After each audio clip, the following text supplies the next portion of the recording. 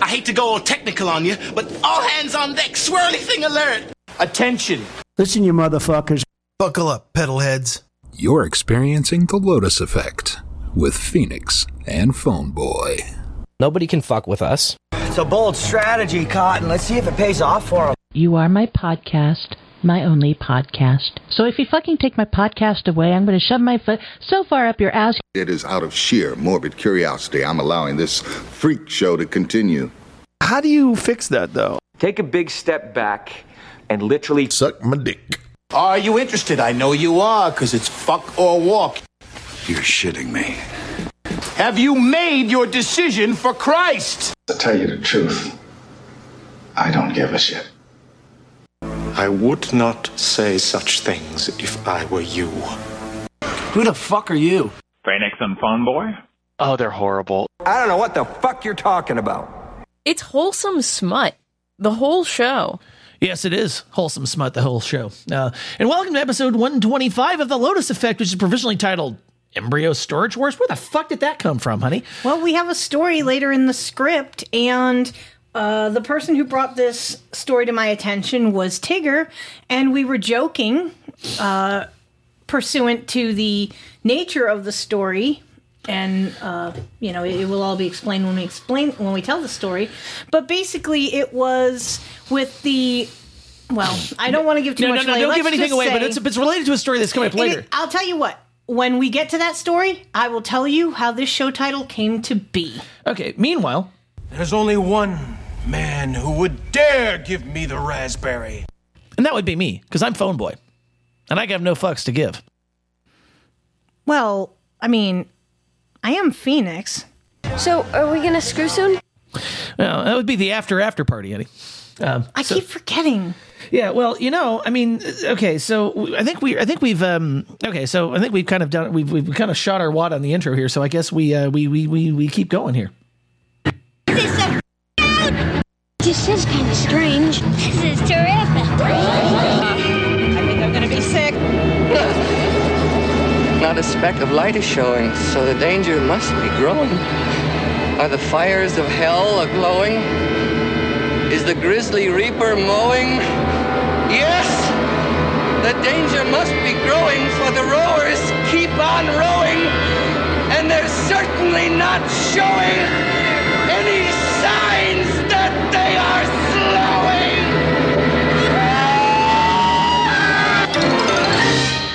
slowing! We're there.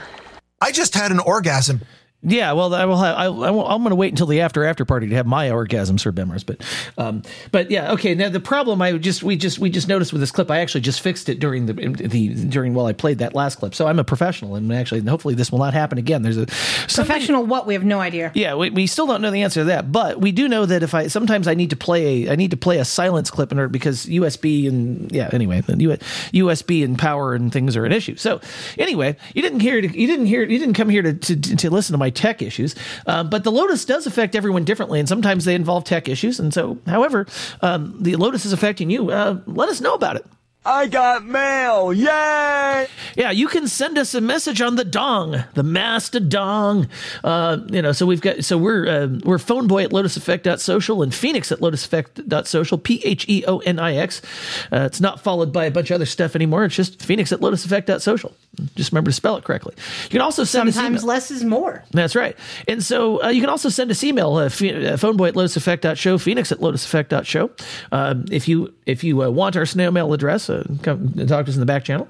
But you can also call 253-237-3321. One ringy dingy. Two ringy dingy.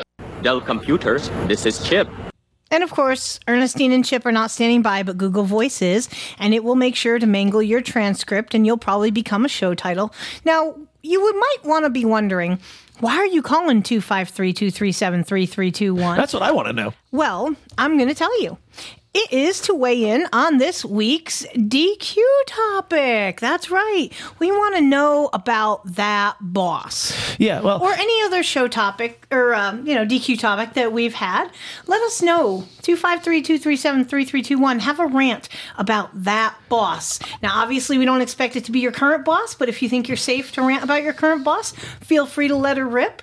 Otherwise, just Tell us about that one boss that one time. Maybe because we have Wookiee in the studio, we could actually get her to talk about this. You know what? I'm pretty sure that is a fair and equitable statement. She probably would be glad to do so. Yeah, exactly. So meanwhile, I mean, now I think. Well, we just want to say we for those who are not familiar. We do play the voicemails when you call 253-237-3321. We play them during the Duncan Hines segment of our show. That's why we call it the DQ, the Duncan question. That's right. Which also, yes, I know it also potentially means Dairy Queen. So it's kind of which, if you know us, there's no way in hell it means that simply because we don't frequent that establishment. Although I would fuck up an Oreo Blizzard in about 2 seconds if one. You're not allowed to fuck up any Oreos. They're not food. Yeah, exactly. Well, I do know that. I do know the following though. We'll do anything to be rich.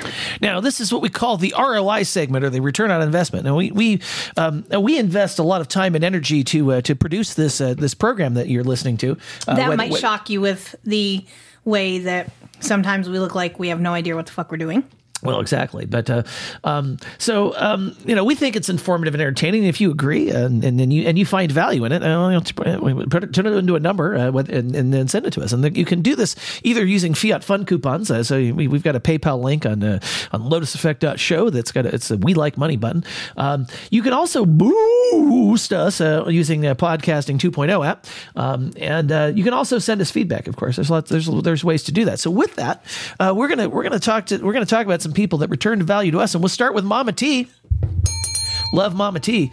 Now, Mama T does not always boostagram, although she has actually started to do that. But she sometimes during Studio 33 or Rideshare Radio, she will send a cash donation and request a song. And this time she had requested All Along the Watchtower. Fantastic tune. Yes. Now, meanwhile, we've got some boostagrams here. And Weirdo boosted 333 sats asking for Moody Blues, Nights in White Satin. And by the way, we do play we tend to, when you make requests during Studio 33 or Rideshare Radio using a boostergram, we tend to prioritize it. It's just, it's a general, it's a general rule. And I'm always getting in on this boostagram action. So I put a 3333 in for some Good Vibrations by the Beach Boys. Yes. Then Weirdo comes in with Knife Party Centipede, a 333, and then a little 3333 again from me for some Go West Faithful, because I'm trying to figure out, there's a song we play on our stream that sounds similar to that song, and for the life of me, it's going to be forever until I hear it again. I just know, because I want to hear it. Any other time I'd hear that damn thing like once or twice a day. Yes. Well, it should play, but there's enough music in there that you should only hear the same song once a week, maybe. But who knows? I literally heard Star Trekkin' twice within 2 hours the other day. So don't put that out there to folks, because that's just not true. So it's very possible to hear the same song, same version within a short amount of time of one another, because fuck technology and computers. Fuck Joe Biden. I wouldn't fuck Joe Biden with a stolen dick. So we'll ask our listeners, if you listen to our stream on the off hours, because LotusEffect.stream always has music playing on it 24/7 from my personal collection. So if you happen to know what song sounds like Go West Faithful, then let us know. That'd be great. Now, meanwhile, Weirdo boosted 333 sats and asked for Mayday, Darker Shades. That was good. And then Sharky comes in real strong last night with This was during Rideshare Radio. Yes. He boosted 1010 sats saying Tizo touchdown, making Flippy Floppy. There you go. Then Weirdo comes in with 333 sats saying Ganja White Night, Redemption. That was a good song. And then he comes in with 333. We played a double shot of Head PE, and he had to put one more in there. Middle Class Blues is what he said to play. So and we did actually do double shots all night last night. It was a lot of fun.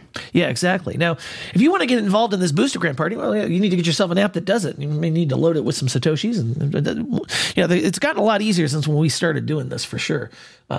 So, oh my, and I see our voicemail line is lit up. This is good. Okay, so of course it is. Yeah. So meanwhile, time to get a new. I think it's time for you to get a new podcast app if you want to. If you can't boostagram, you don't know what a boostagram is. But I do, and you may not understand any of this. But I think there's a clip that needs to be played here. No, I won't say that I understand everything, but it was certainly different and.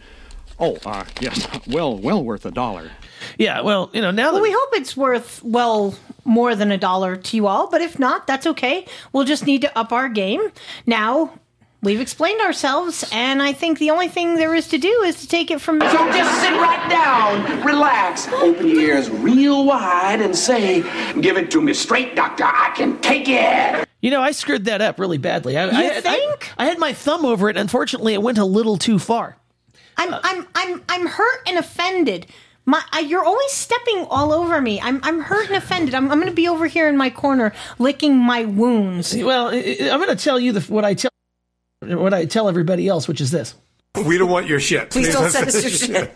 Yeah. I'll give you shit all day long because... Breaking the balls. Yeah, that's what I do. But as for the rest of you, just be respectful. That's really it. I'm glad Wookie brought up my coffee cup here. Yes, and honestly, in that, just... Yeah. When we say be respectful, if you want to tell us we suck, that's fine. But at least be man enough or woman enough to do it to our face and not on your shitty show. That being said, wow, Phoenix has a little bit of fucking fire in her today. Yeah. By the way, I have one other thing to say. Arr, shiver me timbers and boost me bitch. That's right. Boost us, bitch. Because, with all the work we put in, there is one thing that we absolutely will never have, and that's a story in our health segment. Brought to you by Pfizer. Yeah. Meanwhile, this is a hate cover. I'll tell you that. A new data analysis supports hedonic overdrive model in high-fat diet-induced mice. Because I'm fat, really fat. Yeah. Now, high-fat diets apparently cause obesity in male mice. Now, the underlying mechanism, however, remains controversial.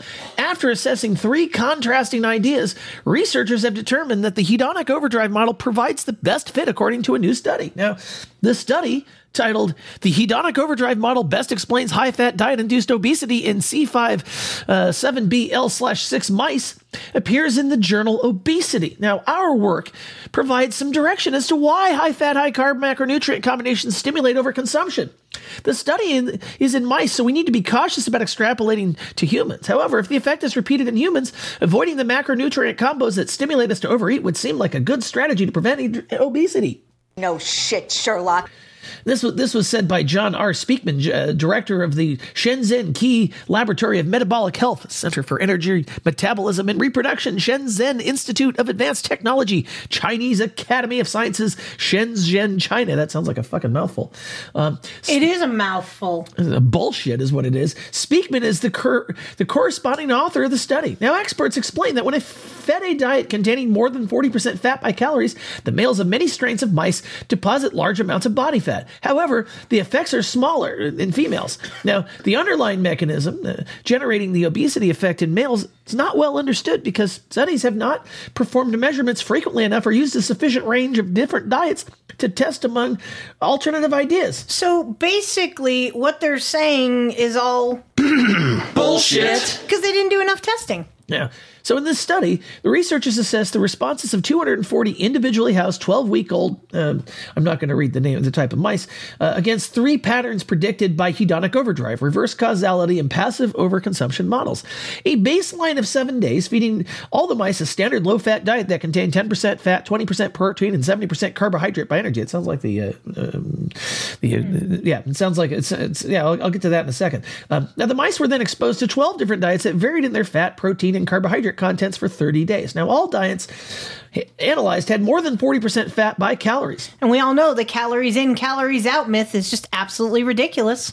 It is. Now, on high-fat diets, the weights of food intake declined, but despite the average reduction of 14.4 grams in food intake, the mice consumed on an average of 357 kilojoules more energy than at baseline. Now, the fact that they gained weight in this situation is a direct refutation of the mass balance model of obesity. Now, okay.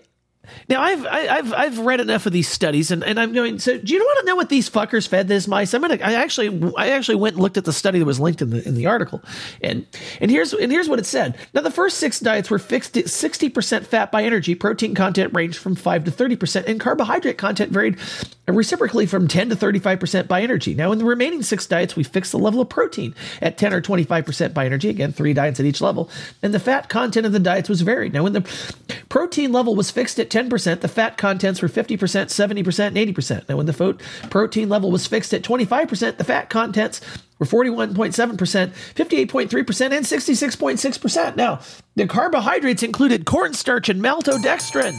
Yes, aren't those the same things? Which are high glycemic index carbs for mice and fucking humans too, right? Yeah, you should not be consuming that. Casein was used as the protein source in all diets. Do you know what that is, by the way? Isn't it like it's something to have to do with milk, isn't it? I don't honestly know. Okay. I was asking as a genuine curiosity because I'm not familiar with it. Okay, well, and I know that you can on the fly look it up. Yes, so I'll tell the rest that sucrose and cellulose were fixed at 5% levels by energy, and standard vitamins and minerals were mixed. Also, were added to the diet. Okay. And a mix of cocoa butter, menhaden oil, sunflower oil, which, by the way, you should not be eating any of that. Palm oil and coconut oil, which are okay, was used.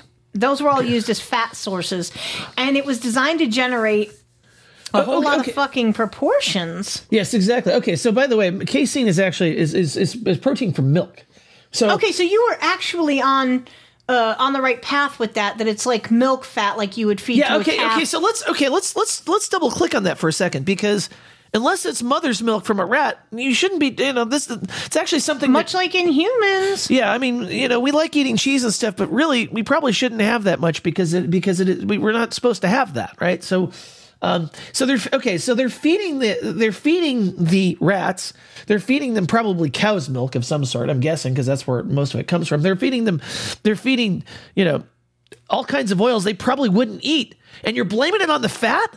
If they were eating species appropriate shit, right, they wouldn't be getting fat. They probably wouldn't eat as much either. Now, of course, the proportion of saturated, monounsaturated, and polyunsaturated fats are a 14.7 to 1 proportion of the N6 and N3 fatty acids, which aim to match the standard American diet.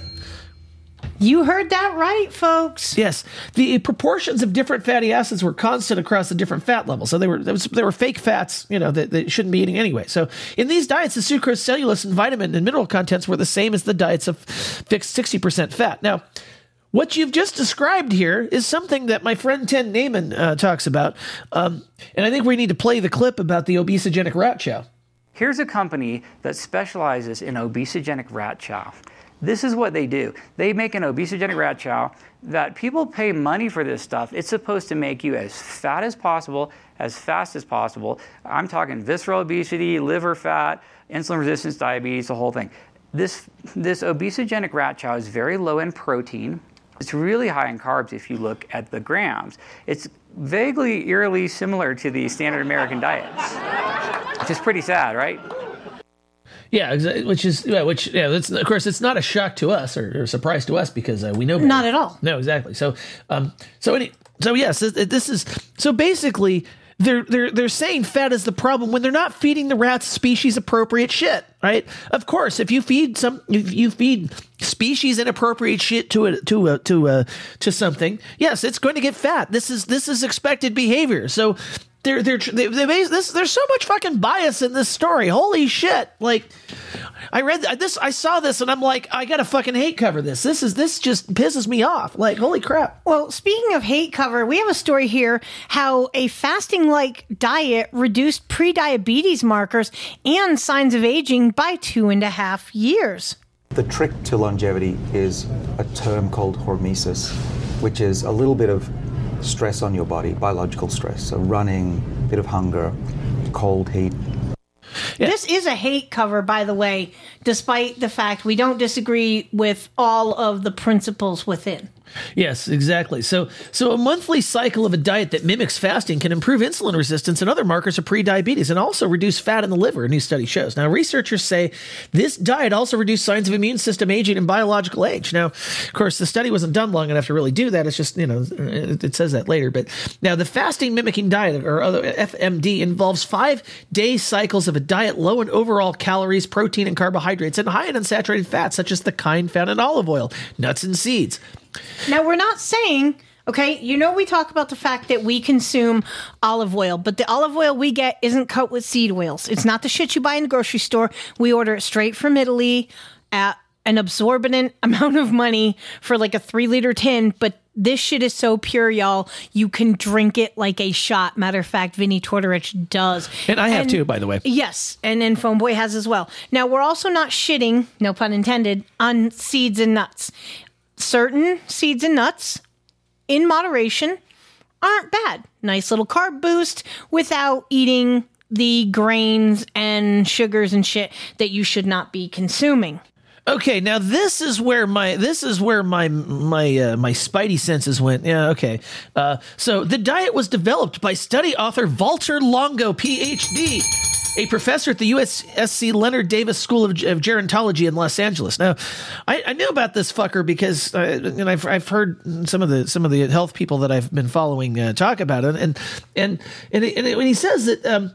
This is the first study to show that a food-based intervention that does not require chronic dietary or other lifestyle changes can make people biologically younger based on both changes in risk factors for aging and disease and on a validated method developed by the Morgan E. Levine Group to assess a biological age, Longo said in a news release. Now, the new study was published February 20th in Nature Communications. A previous research led by Longo has also found that the FMD can lower risk factors for cancer, diabetes, and cardiovascular diseases in people. Yeah, and monkeys might fly out of my butt. Yeah, but the FMD is a primarily plant-based diet designed to produce fasting-like effects on blood levels of glucose, ketone bodies, and other molecules, while still providing calories and nutrients, making it potentially safer and easier to complete compared to conventional fasting. Now, day one of the FMD provides around 1,100 calories, with 11% coming from protein, 46% fat, and 43 carbohydrates. It almost sounds like with the rat shit that they were feeding the rats. Day 2 to 5 provides around 720 calories per day, with 9% 14. What? 9% 14. Write it down. Yes, this. Okay. That's beautiful. Yes. So what he was trying to say is 9% protein, 44% fat, and 47% carbohydrates. And now, on average, adult females need between 1,800 and 2,400 calories a day to maintain weight, while males need 2,400 to 3,000 calories. This varies based on the activity levels and some other factors. Now, in the study, researchers provided participants with all the food they needed, with the food for each day individually boxed to avoid people eating meals and snacks on the wrong day. Yeah, like trained monkeys, and I don't even want to know what was in, because those boxes of food were based on the dietary guidelines, and we know how wonderful those are, said fucking nobody ever. Now, Walter Longo is the founder of Prolon, the company that provided food for the study.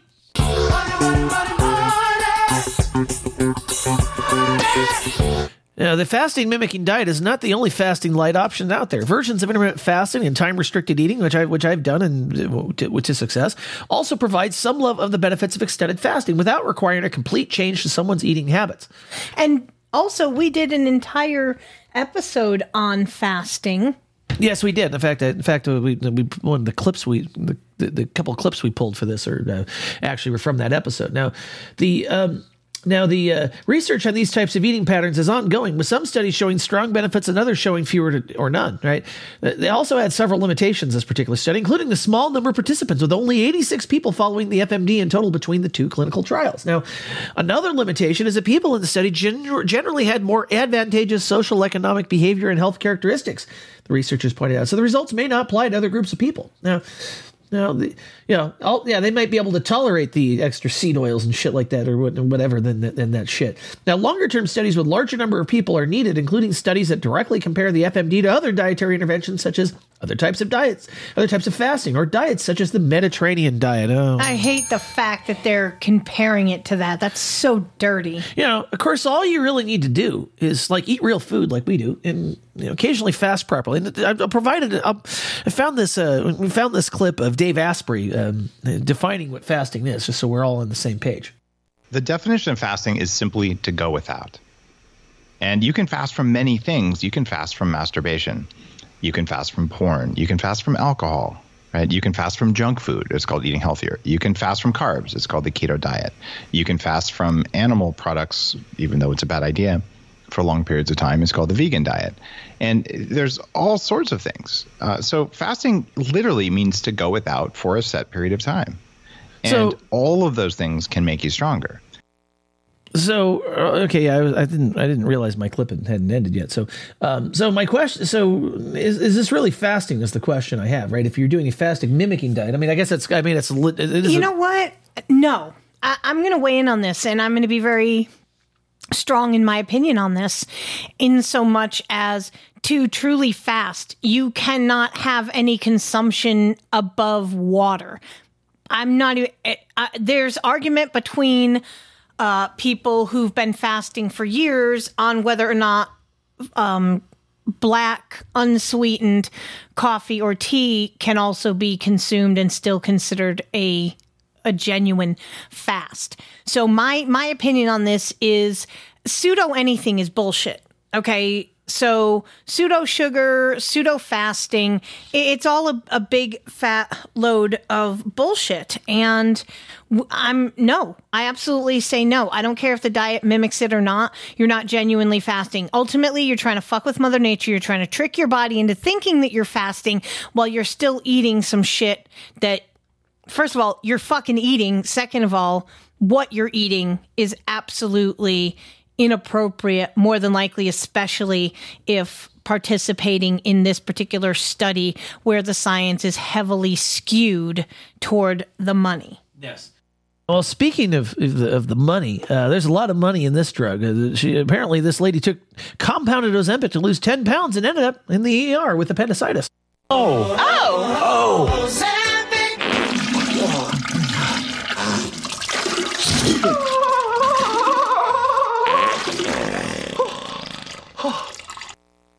Now, a year before her wedding, Amy Jensen, which of course is not her real name, was determined to lose 10 to 15 pounds to reach her target weight of 126 pounds and fit perfectly into her dress.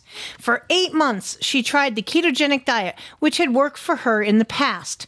Now, around the same time, she had a visit with her naturopathic doctor. And based on her A1C blood glucose test results, which showed she was on the verge of pre-diabetes, the doctor recommended semaglutide to help her control blood sugar levels. I'm lowering my A1C. Now, when Jensen learned that weight loss was a possible side effect of semaglutide, she decided to take the medication for both reasons. Semaglutide, better known by the brands Ozempic and Wegovy, she got semaglutide plus B12 from a compounding pharmacy and started it at a low dose with a slow increase each month. She said, I got some side effects, 2 stomach issues over 4 months that came and went with a severe stomach ache that lasted 8 hours. I felt full all the time. I was constipated and I was taking magnesium at night to have bowel movements. You try not to crap your pants. So after 3 months on the medication, she lost 10 pounds and reached her goal weight. However, she kept taking it for another month until the week before her wedding for fear of regaining the weight. So hold on here. This woman never bothered to change what the fuck she was eating, just decided she was at 3. This is what blows my fucking mind. Sorry, I'm very pissed about this. 3 months. In 3 months, folks, if all she lost was 10 pounds, psst, come here. Let me have a conversation with you. You know this no sugar, no grain thing we do? Yeah. I can lose 10 pounds in like 2 weeks. Well, I think here's the thing, though. She's probably closer to her target weight than we are. So undoubtedly. That's why but she's at the same time. Yeah, the closer you get to your target. 3 months to lose 10 pounds if you're eating properly. 30 minutes a day exercise is not going to kill you. I don't buy that she could not have done this much safer. And yes, it would have involved a little bit of effort. Oh my God. Maybe stop stress eating the ho-hos. But anyway, my rant is now over. So, it's just been put on hold. It'll come later. Fair enough. So the day after my wedding, I woke up at 3 a.m. with a really bad stomach ache, sick out of both ends, said Jansen. It's 3 a.m. I must be lonely. So her wedding was out of the country, and she planned to fly back to the U.S. the next day. The pain got so severe, and I had to go to the ER. They gave me a CT scan right away and told me my appendix was so swollen and impacted with fecal matter that it started an infection and I needed emergency surgery. Now, she underwent an appendectomy to remove her appendix and was able to fly home 72 hours later. Yeah. Now here's I have some experience with this because my son at a very early age had to have his appendix removed, and he had problems pooping. So, I don't. Of course, they, like the story says, it's not clear exactly what caused appendicitis, but I can tell you from my own experience that, if you're having problems pooping, appendicitis is probably it could be something that happens. I mean, and as we know, Ozempic is absolutely famous for the side effect of gastroparesis, which basically means your intestines aren't processing shit. So if the shit is just backing up and backing up and backing up, there's going to be some side effect at some point. It's going to stop. It's just something bad going to happen. That's all I'm saying. Yeah. Like, there's no other way to put it. If you keep compacting that fecal matter, which the longer that's in your body, there's a reason why. If you get stopped by a cop and you tell them that you have to take a shit and they still give you a ticket. Now, I'm not sure if it's actually a law. I'll have to look into that. But because that's literally a medical emergency, because you can get very ill from not defecating. That's why it's such a big deal. Yeah, I mean, something's got to give, arguably. If you're not pooping, if you're full of shit, then something's going to give. Yeah. Now, meanwhile, the fucking article goes down the hit piece route on compounded drugs, and again, I don't think that's necessarily fair, but okay, that's just my opinion, man. Now, looking back at her choice to take semaglutide, Jensen said she doesn't regret taking the compounded version. However, she does regret taking it in any form. Now, in addition to the appendicitis, she also is concerned that her blood glucose levels are erratic now, that she hasn't taken the medication for 2 months and wonders whether the medication affected her pancreas. Now, I knew instinctively I shouldn't be doing it, but I justified it because all these biohackers in the health and wellness space were touting peptides, and semaglutide is a peptide, she said. Now, that is a bullshit. Don't want to take responsibility for what you did, trying to put it off on, all these biohackers, and you listened to them, you stupid bitch, and you listened to them. Way to go. How'd that appendicitis work out for you, Cupcake? Yeah. Now, she does admit that she's responsible for herself at the end of the day, but it isn't for everyone. It's not without risk of adverse side effects. And of course, we cover those every week. We find something just fucking crazy. At this point, it's... And honestly, okay, I don't care if your practitioner is shouting from the rooftops that you should take this medication. Do the research. If a person wanting to prescribe you a medication, you need to do the research on that medication before you ever take it. Remember, doctors are not God. Just remember, if you read these things, and I actually have an experience from one of the first trips I took out of the country. I had gotten sick, and I was in the UK at the time, and I had to go to Germany. Well, yeah, try to explain to a German chemist that you basically need cold medicine. Yeah, good luck with that, right? So anyway, but I read some of the stuff in the UK, and I'm looking at this. I'm going, why the fuck would I put this in my body with these risks? Like, you ever read that pamphlet that they come in and ask yourself, do you want to risk anything that's listed in that fucking thing as a possible side effect? This is why we say the cure is often worse than the cause. Yeah. Well, in this case, or the disease. Yeah. In this case, and I think we're now going to transition into the happiness segment. The key to life is a penis in your asshole. It is also, in this case, this is apparently love is also one of those things that is key to life, and it helped this woman wake up from a coma. The love from a mother helped this woman wake up from a coma after 5 years. Wow, true, wow. Now, from Grand Rapids, Michigan, comes a story too magical to believe of a mother's love creating a medical miracle and a woman who cared for a comatose daughter in silence for half a decade. Aw, cue the doves. Now, Jennifer Flewellen was 35 when, according to a feature on Good Morning America, there you go, she was put into a medically induced coma after crashing her car into a pole.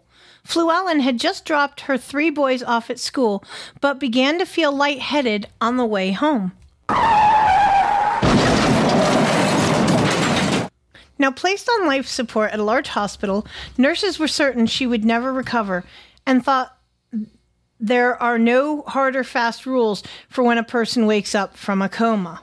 And though there are no hard and fast rules for when a person wakes up from a coma, by day 2, physicians were encouraging Fluellen's mother, Peggy Means, to take her off life support.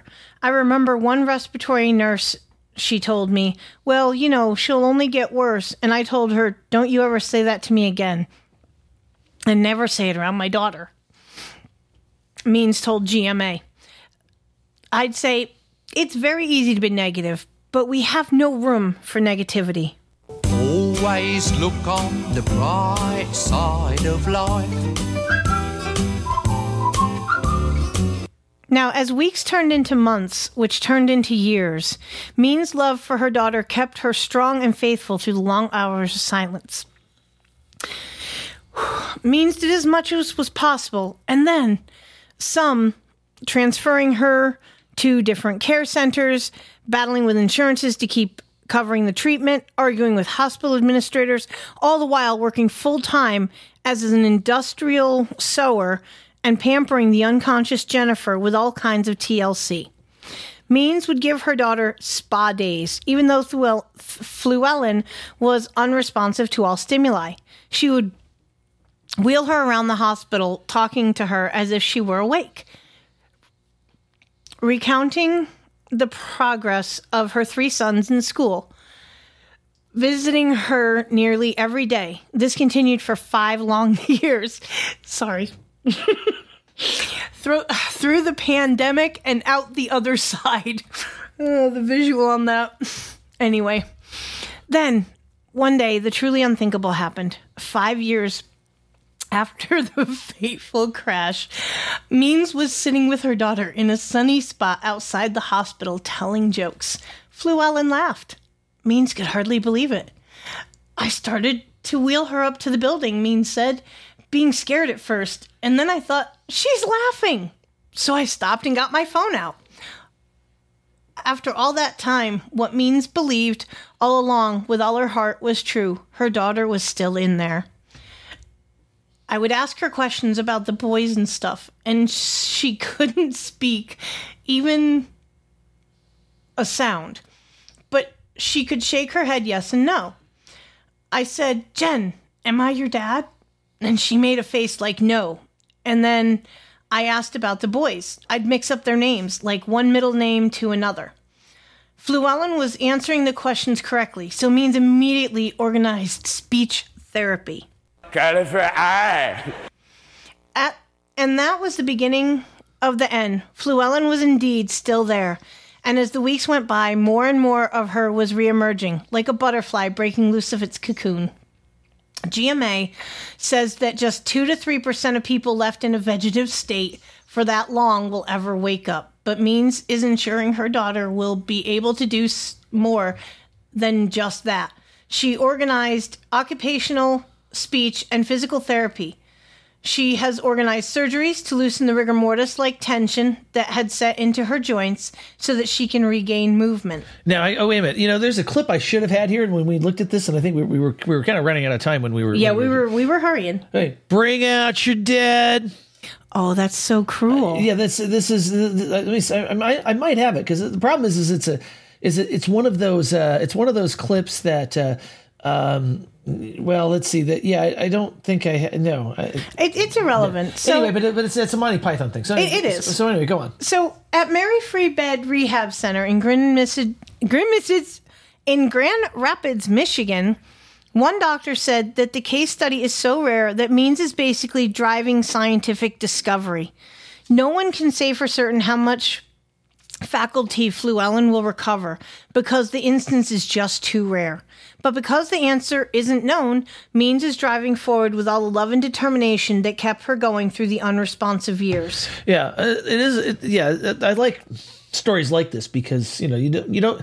Sometimes it takes. This is why you don't give up on people sometimes, right? Especially if you think that they're still in there, right? And I think there's, I think we've covered stories of people being declared dead prematurely, right? And like the guy brought back to life by the bumps in India on the roads, which, I've watched, like Deadliest Trucker or whatever, where they were over in India. And I would not ever want to drive on those roads by any means. Yes.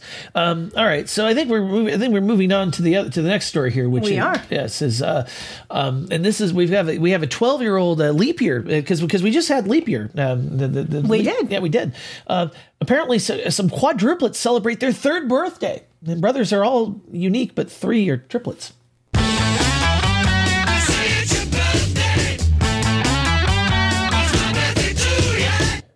Yeah, so now Britain's only leap year quadruplets are celebrating their third birthday this week. In other words, 12 years after birth. Now, the whole thing about actually, it's not leap year is generally every 4 years, but there are exceptions to that. Yes, I had to write computer code at some time to do that. That's one of the examples that they force you to do, at least back in the 90s, which kind of makes sense to a degree as an example of something to write about. Now, they celebrate their birthdays on March 1st each year, but every 4 years they get to mark the real day, being that it disappears from the calendar for 3. Now, their sire, oh my God, what the fuck are they? Oh my God, this just makes me so nuts. Yeah, they use that term. Yes, maybe it's a UKism. I don't know, but Martin Robbins has a real handful this time around, as each child wants to do something different to celebrate the real day. Now, one wants to go bowling, the other wants to go go-karting, the other wants to do archery. So we've got to come to a happy decision, he said. Now, Martin's been speaking to the media about their very unusual litter. Now, puppy, I'm so glad to find you. Yeah, a litter. You heard it right. What are they, puppies? Yes. And if readers were ever curious about what it's like having quadruplets, the interview is a great opportunity to hear firsthand. Now, mother Emma Robbins gave birth to the boys via emergency C-section, with Reuben being delivered first, followed by the second, Zachary. Now, Zachary's identical twin, Joshua, was the heaviest, and Samuel, who doesn't look the same as the other 3, was delivered last, with dark hair no less. They often shadow him around because they look up to him, Martin said. Now, 3 of the quadruplets are genetically identical, Reuben, Zachary, and Joshua. And while Samuel is not identical to his brothers, he looks like his older brother Luke and his mom. 3 of these things belong together. 3 of these things are kind of the same. But 1 of these things just doesn't belong here.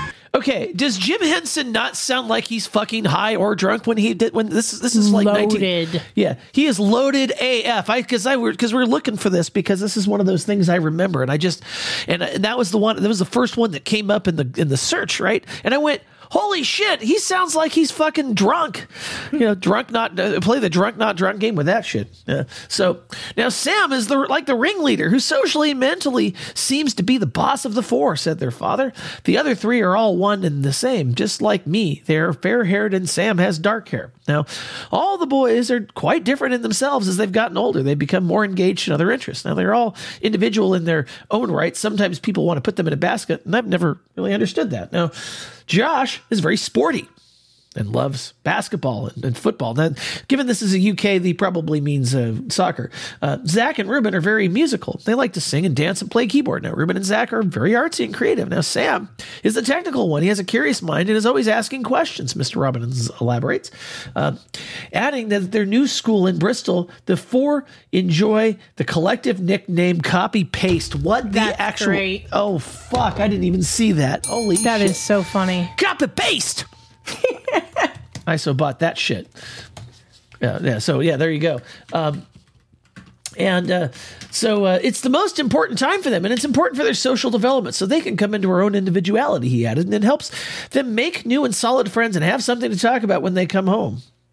Yes, we must copy. Okay, so I think that's a really sweet story. It is a really sweet story. Now, what is really sweet is so. Unfortunately, I did check with Rev, and he does not have a new episode for us this week. However, he did produce some episodes we haven't aired yet, although you might have even heard them on the stream because they've got added in. So we're gonna play this one that we've got from the Rev. Heidi-ho, pedalheads, and welcome to Sir Reverend Cybertrucker's Cavalcade of Stupidity! Recently, while having a conversation with an old friend, the subject of whether or not Ray Stevens was still active came up.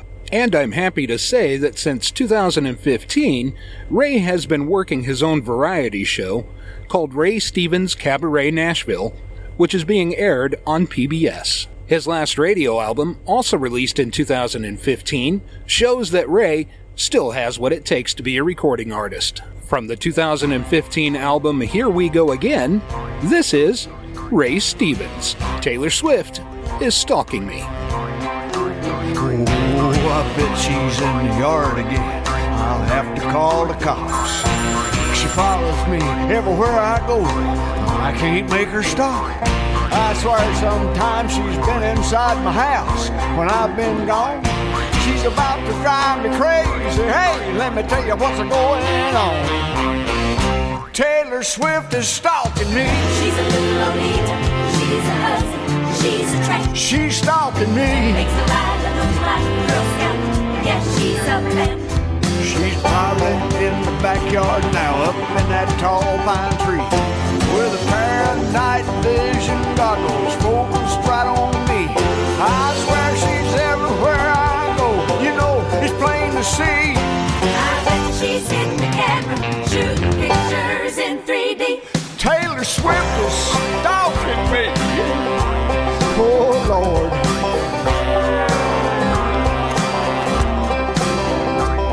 I told her I knew you were trouble. After all, you're just 22. She said you belong to me, and I'm only me when I'm with you. I'm writing songs about you, she said, and she even wrote our song. Then she turned mean and said, no one's as cold as you, when I told her I was moving on. And now Taylor Swift is stalking me. She's a Lolita, she's a husband, she's a tramp. She's stalking me. Makes a rider look like a Girl Scout. Yes, she's a vamp. She's probably in the backyard now, up in that tall pine. All right. Well, okay. So thank you, Sir Rev Cybertrucker for your continued service. So I have at least one more in the can that I don't think I've played during the show. We will play the full song by Ray Stevens, and you notice he mentioned that he's in Nashville, so he's actually. I'm familiar with this establishment, actually. Oh, there you go. Yeah, he's a like I said. I'm glad he is still alive and kicking. He does some good shit. You know. Anyway. That's a good one for sure. I was really happy to hear that one. Okay. Meanwhile, it is time for the tales from Rideshare.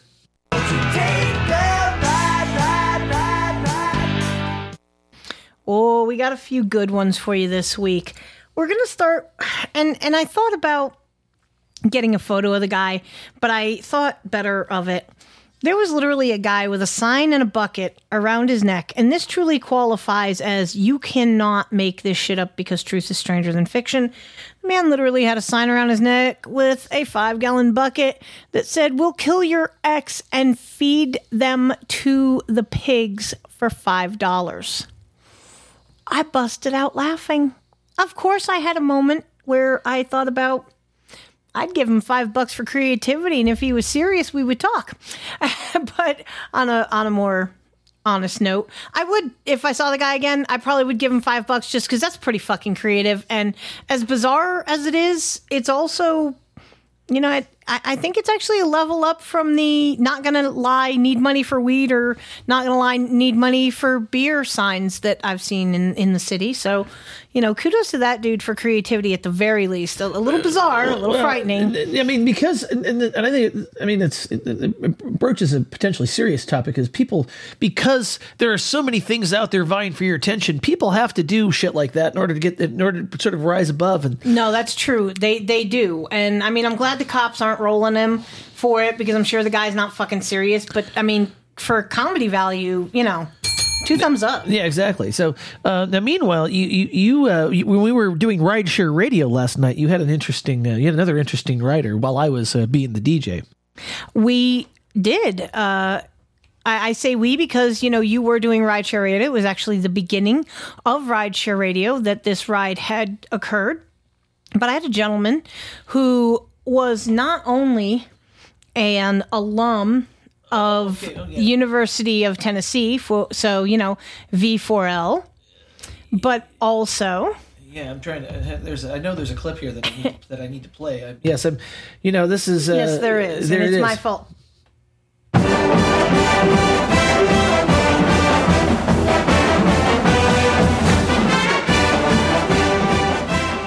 All right. Anyway, That's right. Yeah, we have to play a little Rocky Top. Every once in a while, just got to remind you, you know, who the best out there is. So yeah, he was an alum of the Vols. And also a former DJ, which was very interesting because we got into a conversation about music and the fact that what is being labeled music nowadays, all that auto-tune shit that Sir Bemrose rages against. Yeah, that's not music. Sorry. Music is when you actually had to know how to play an instrument and have talent and a voice worthy of putting onto a recording device. Now, all you have to do is push a button, and DJing is no different. Back then, as he proved, you have to be able to count the beats and actually read music in order to be an effective DJ. Now, all you have to do is wait for the flashing light and push the button. So he was talking about his daughter DJing, and she was fascinated because he said, you know, cover up all of your stuff. And he was just listening and counting the beat and told her, okay, hit the button. And apparently is it at the same time that the button had, you know, lit up for her. And she's like, how did you do that? And he literally was like, because, you know, back in the day before all this tech shit, you actually had to count the beat.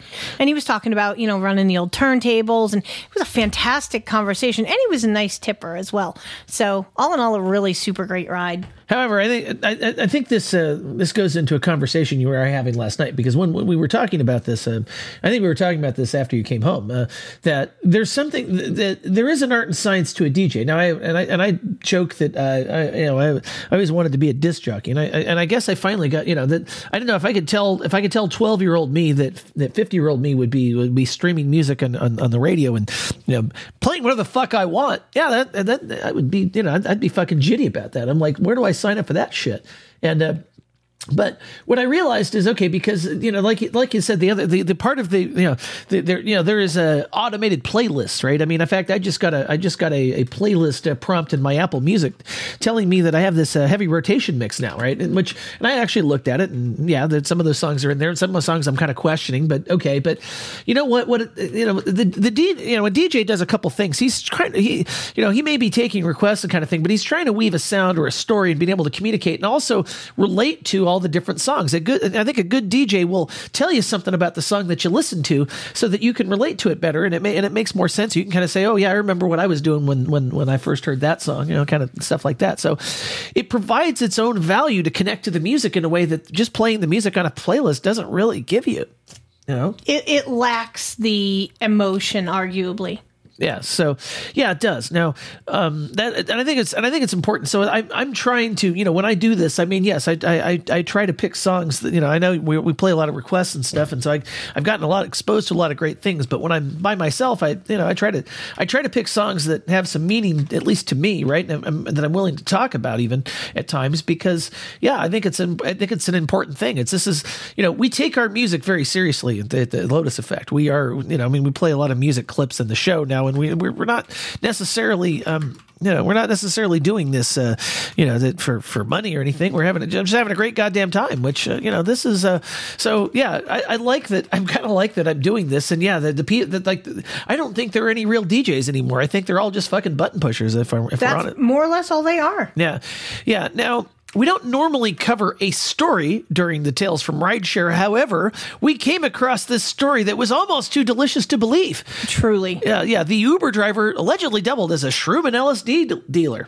They see me rolling, they hating, patrolling and trying to catch me riding dirty. So, an Uber driver in Florida is facing felony drug charges after he allegedly tried to sell psilocybin mushrooms and LSD to his passengers. A series of transactions climbed up to 200 hits of LSD on gel tabs and a quarter pound of shrooms in one transaction. Now, if you're going to offer shrooms and LSD to your Uber passengers, you better make sure your passengers aren't narcs. This Uber driver learned that the hard way.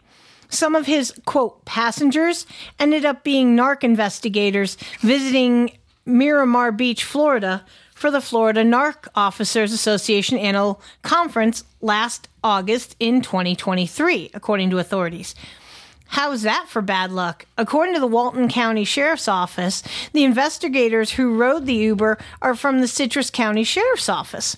Now, John Alcott, 52, of Crestview, Florida, arrived to pick up his riders, and when the CCSO investigators entered the vehicle, they said it reeked of pot.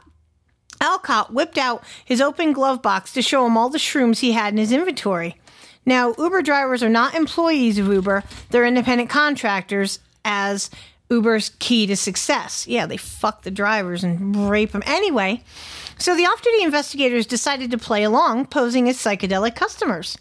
Now, the WCSO report that Alcott sold them 134 grams of psilocybin shrooms, 10 psilocybin microdose capsules, and 12 doses of LSD on blue gel tabs for $1,000. Now, during the purchase, he told detectives he'd be willing to run a mail-order supply as well. Now, WCSO posted Alcott's mugshot and several photos of the LSD and psilocybin mushrooms. We are going to try to find those to put them in the show notes. They've been processing the investigation ever since and upped the ante with larger quantities to pin down the Uber driver for bigger charges. The sting operation eventually involved the narcotics investigators, the Crestview PD, and Ocala County Sheriff officers who set up surveillance at his residence in Crestview, Florida. On the 21st of February, the WCSO narcotics investigators set the undercover detective, who was a passenger turned drug buyer, to reach out to Alcott to tell him they were in the area and wanted to buy over a quarter pound of shrooms and 200 doses of blue gel tab LSD hits in exchange for $5,000. While these types of cases aren't the primary focus on our Vice narcotics investigations, this one kind of came to us, said Sheriff Michael Atkinson. He obviously makes it a habit to sell while driving an Uber, and that's pretty alarming considering how teenagers and young adults frequently use driving services in the area. The investigators are taking it seriously, and Alcott faces numerous felony charges. He was arrested and booked into the Walton County Jail on 2 counts of selling a hallucinogen, trafficking in LSD, possession of a hallucinogen with intent to distribute, possession of drug paraphernalia, and 2 counts of using a two-way communication device in the commission of a felony. He was issued a $15,000 bond, posted it, and walked free the following day. Okay. You know that motherfucker is out of there. Okay, I needed to clip this song for this story, and I didn't. I failed. You're strutting casually down the street when a man comes up to you looking beat with telltale traces of hippie on his chin. You say howdy and he says hi, got anything that'll make me fly? And if you do, I surely wish you'd let me in on what you're dealing, brother. In your mind you start to ponder what to turn this fella on to, and then you get a look into his eyes.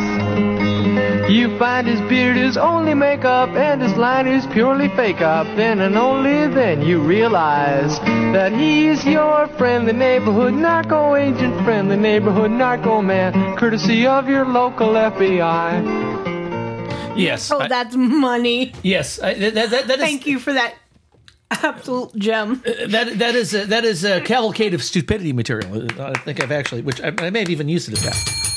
That is fucking great. I had to give you claps and bells for that. That was so funny. Yeah. You know, I think it, however, is time to get on with this shit show.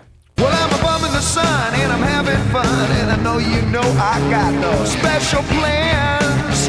Special plans. Well, honey, what are you cooking for dinner tonight?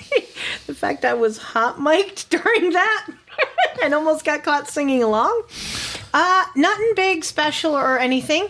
Just having a simple salad topped with grilled ribeye. So there will be a poop loop during Studio 33 because I like when you grill things, and I know you like involving yourself in dinner. It gives me squee.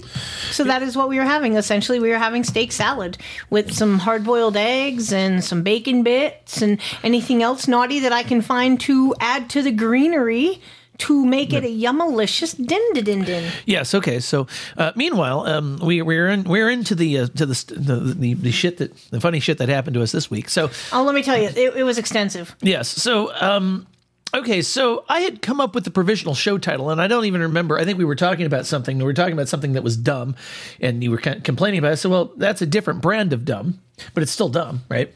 Right. And now, where this got funny was not the show title itself. I mean, okay, it's one of the witty things that come out of our mouth. But now, normally, what I do when one of us comes up with it. In fact, we did. What did we come up with during the show right before the show? And I said, write it down, because that's usually how we tell the other person, yeah, you got something that was funny there.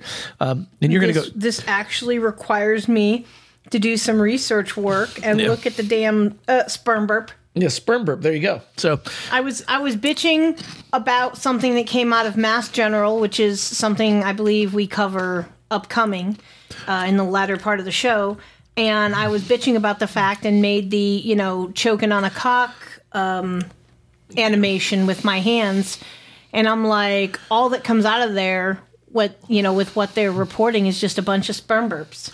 Yeah, I needed to make sure I had a photo for the next thing, because I think it's that's a good idea. Yeah. So, all right. So the next thing on the list is actually it's titled "Spark the Revolution," and I think that this is we need to tell the backstory on it, though. Yeah, I'll let you do it. I had the idea to go to the candy store, and of course, there's glassware at the candy store.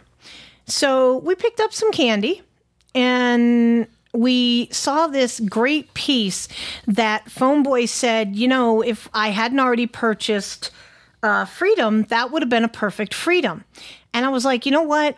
Just the colors on this. And Phone Boy posted the picture of this beautiful new piece that now lives in our life that's named Revolution, ergo sparking the revolution.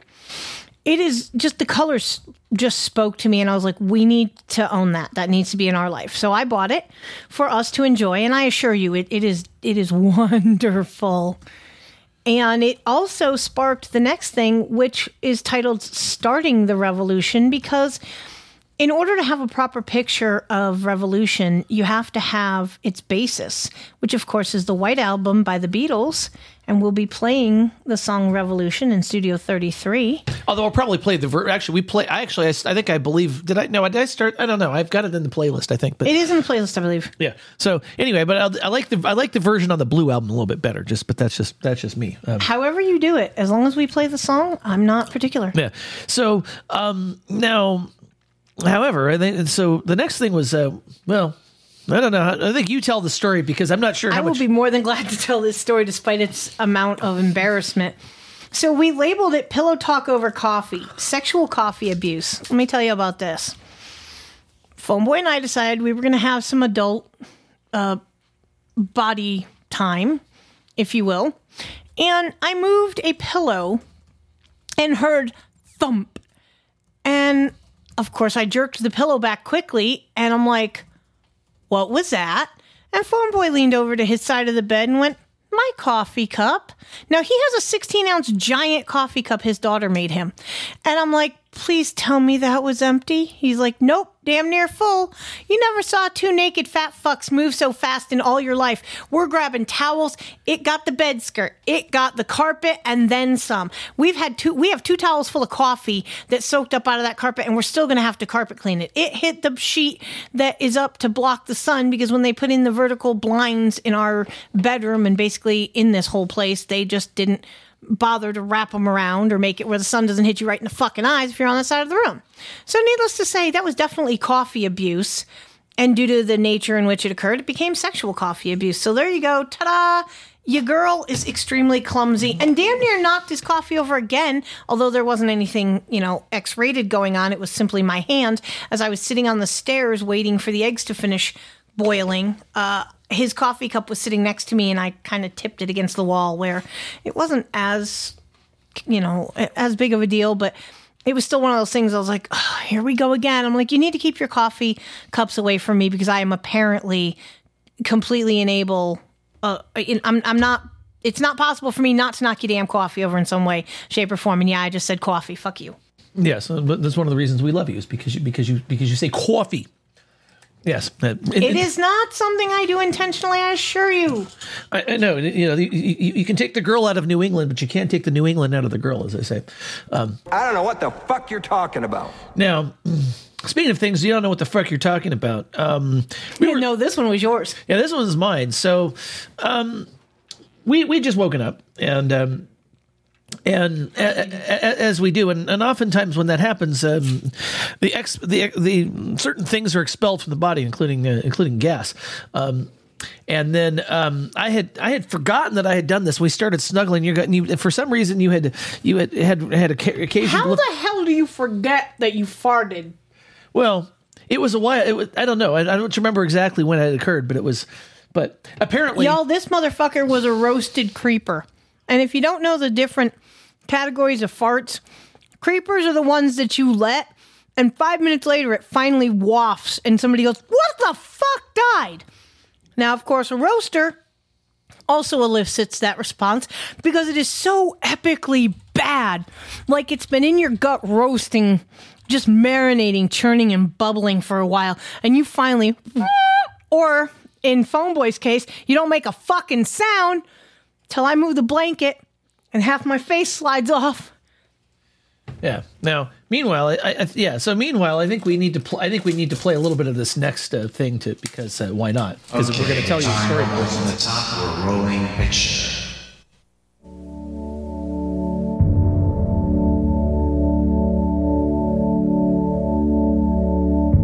Come, my love, I'll tell you a tale of a boy and girl and their love story, and how he loved her oh so much. All right, there we go.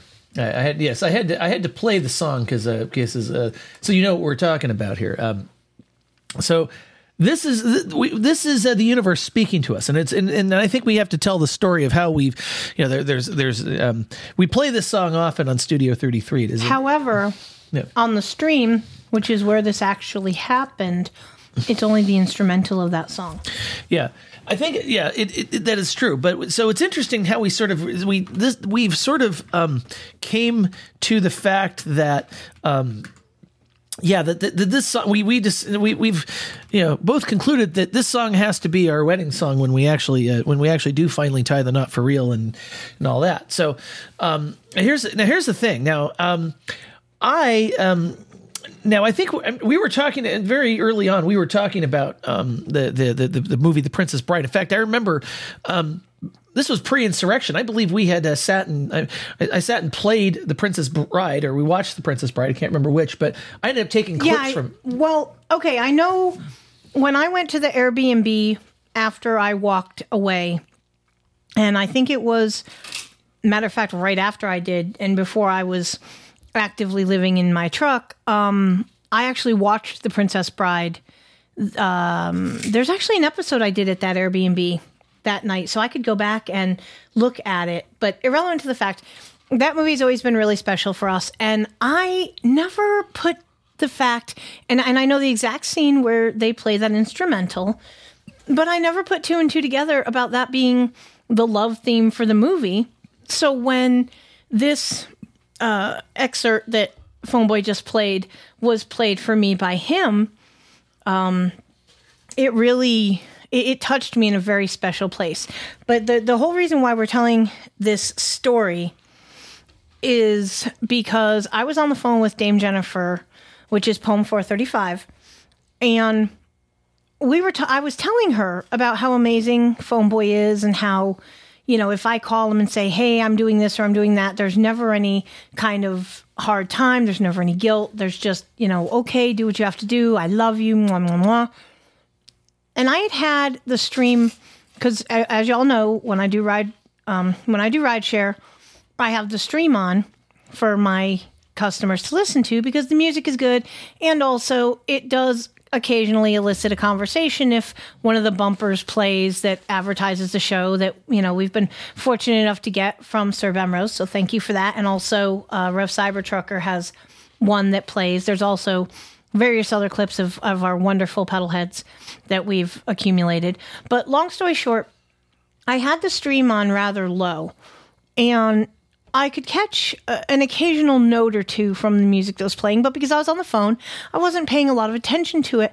And the universe, for whatever reason, just found it the appropriate time to bump up the volume on my stream for whatever reason.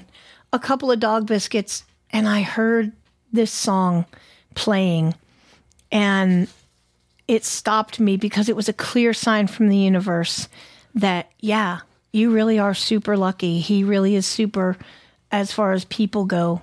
You know, this is my gift. Always remember what a gift he is. And I do every day. Now, the interesting thing about this is because I'm familiar, as a fan of Dire Straits and also Mark Knopfler, I'm familiar with a lot of his works. And so I had the theme to Storybook Love, the one that plays on the stream. I had that. I've known that for a long time. Now, when I don't remember what actually caused us to look up this song, but we looked it up and we played it. And this is, and I will say, I did not realize this version existed, right? Until I happened to pull it up one day. And I said, okay, played it, went, yeah, that's a real special song. So I didn't even know this version of the song existed. And so, yeah, when like I said, it has a lot of meaning that, yes, this song, the universe brought me to A, Phoenix, and B, this song. So, it seems to make sense that would be and since we talk about ourselves in terms of Wesley and Buttercup, right? In terms of that. Well, there is also the whole lineage of me actually being a bona fide motherfucking princess to contend with as well. There is that, yeah. So, needless to say, that song is that particular version of that song is very meaningful to the both of us. And so, because it came up this week, we figured we'd tell the story of it. Because why not? Now, in case anyone had never heard it. Yeah, exactly. So, meanwhile, so actually, we have Wookie in the studio. She's actually in the studio. I can see that now. I had, and she had come to bring something. We had to bring some stuff to us. She brought a gift that she had purchased, I guess, for me. I don't know when she purchased it, but I'll put a link to it in the show notes. It is an amazing set. Of custom made, paraphernalia, let's say that are, for consuming things like the holy herb and or even just cigarettes or whatever. It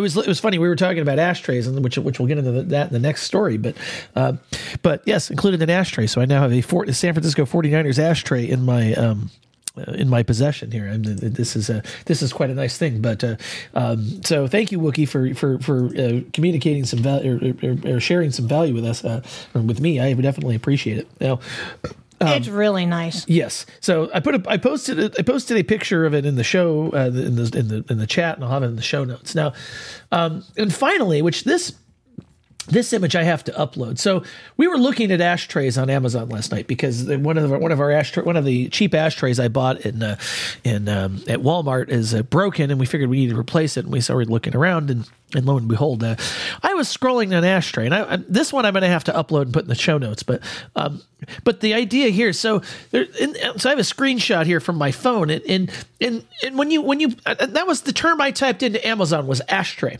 Right? So what comes up when I type ashtray? If you scroll long enough, weird shit starts coming up, including the following: A+ quality cotton postpartum underwear, high-waisted panties for women. Which is something he has not ever, to the best of my knowledge, searched for on Amazon. No, I have not, I can assure you. So, I mean, it would suggest some stuff that was occasionally related, but this is just completely out of left field. The actual fuck, people. So. You can't make this shit up. It's another one of those, you just can't make that shit up. And I'm pretty sure that you posted the picture in the chat so people can. You should post it. Well, I'm going. It's entertaining. I'm going to, but I actually have to.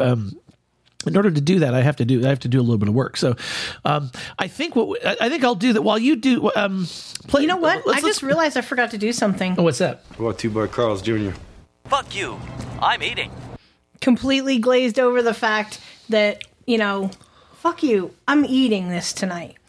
Yes, so I will post this picture, but let's go into the next segment. I think this that would be our Duncan Hines segment, yes. Of course. The world needs a wake-up call. we're going to phone it in.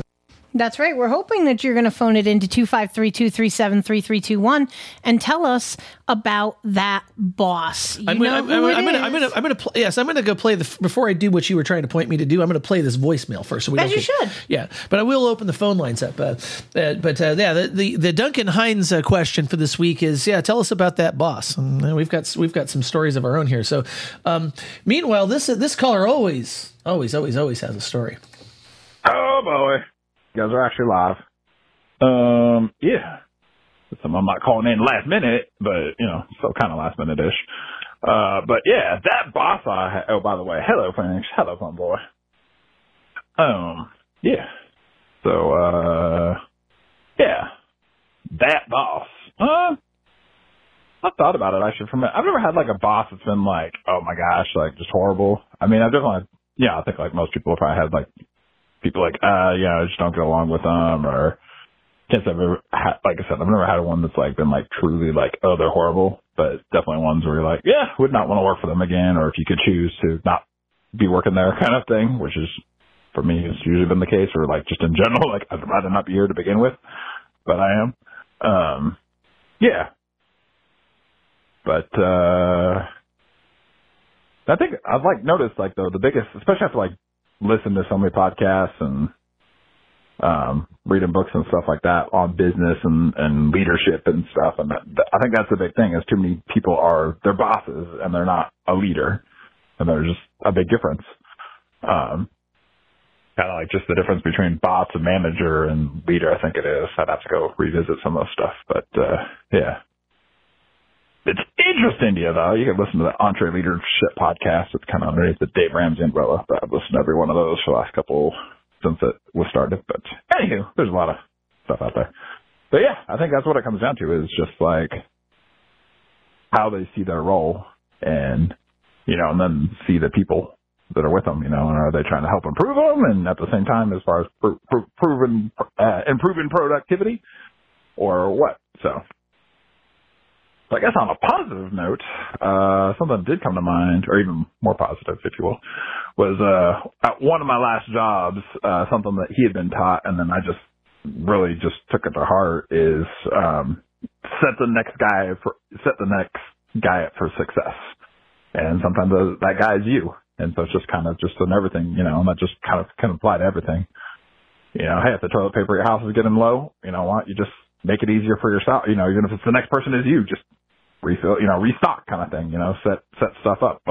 It was doing audio visual stuff. So, if it's a storage room, or setting up the room, or the person who has happened to tear down or set up what you doing the opposite of, just set that person up for success. So anyway, all right, I hope you guys stay dangerous, and go ahead and give a hearty caw.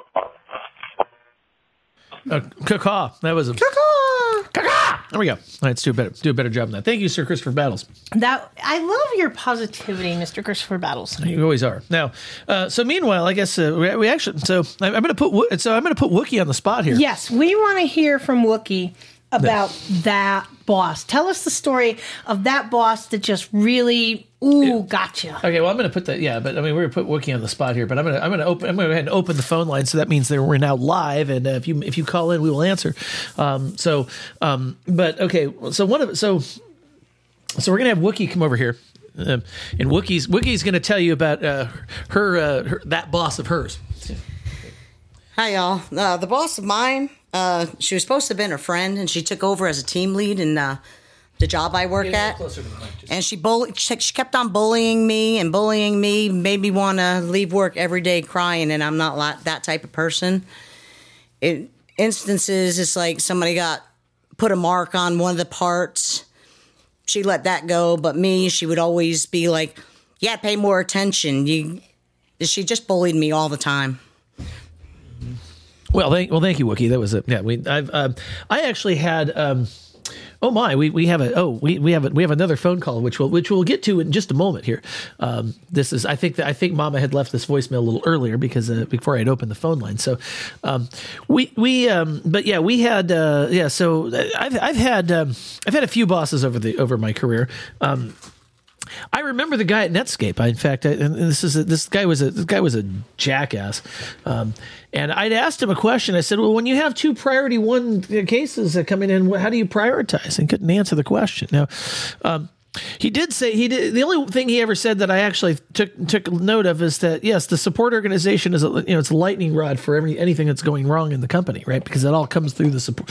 It all comes through the support. So he wasn't completely stupid, but he was kind of an asshole. So, but yeah, unfortunately, that job did not last long. I ended up back at the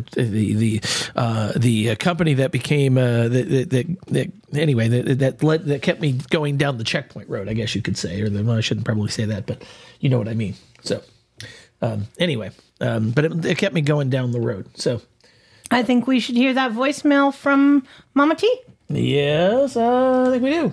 Let's play it. Okay, pertaining to the topic of the day, the worst boss I ever had. I had just graduated from college. After changing majors about 5 different times, I finally decided on education, even though I can't stand kids, simply because I wanted a profession that everybody would respect. So here I was, graduated from college, and I needed a job. Turns out my mother knew somebody who knew somebody. You know how that goes. And I ended up going to a private school that was run by, get this, the Church of Christ. And I was sort of into all that at the time, enough to where I could pass myself off as respectable enough to be hired. So I dressed myself appropriately, the dress and all that crap, and walk into the guy's office, and here we have an 80-something-year-old dude that should have retired at least 20 years before. And I sit down and we talk a little bit, and he finally says, I don't really want to hire you, but it's Christmas break and we need somebody, and I don't want to spend all my holiday worrying about it. I'm like,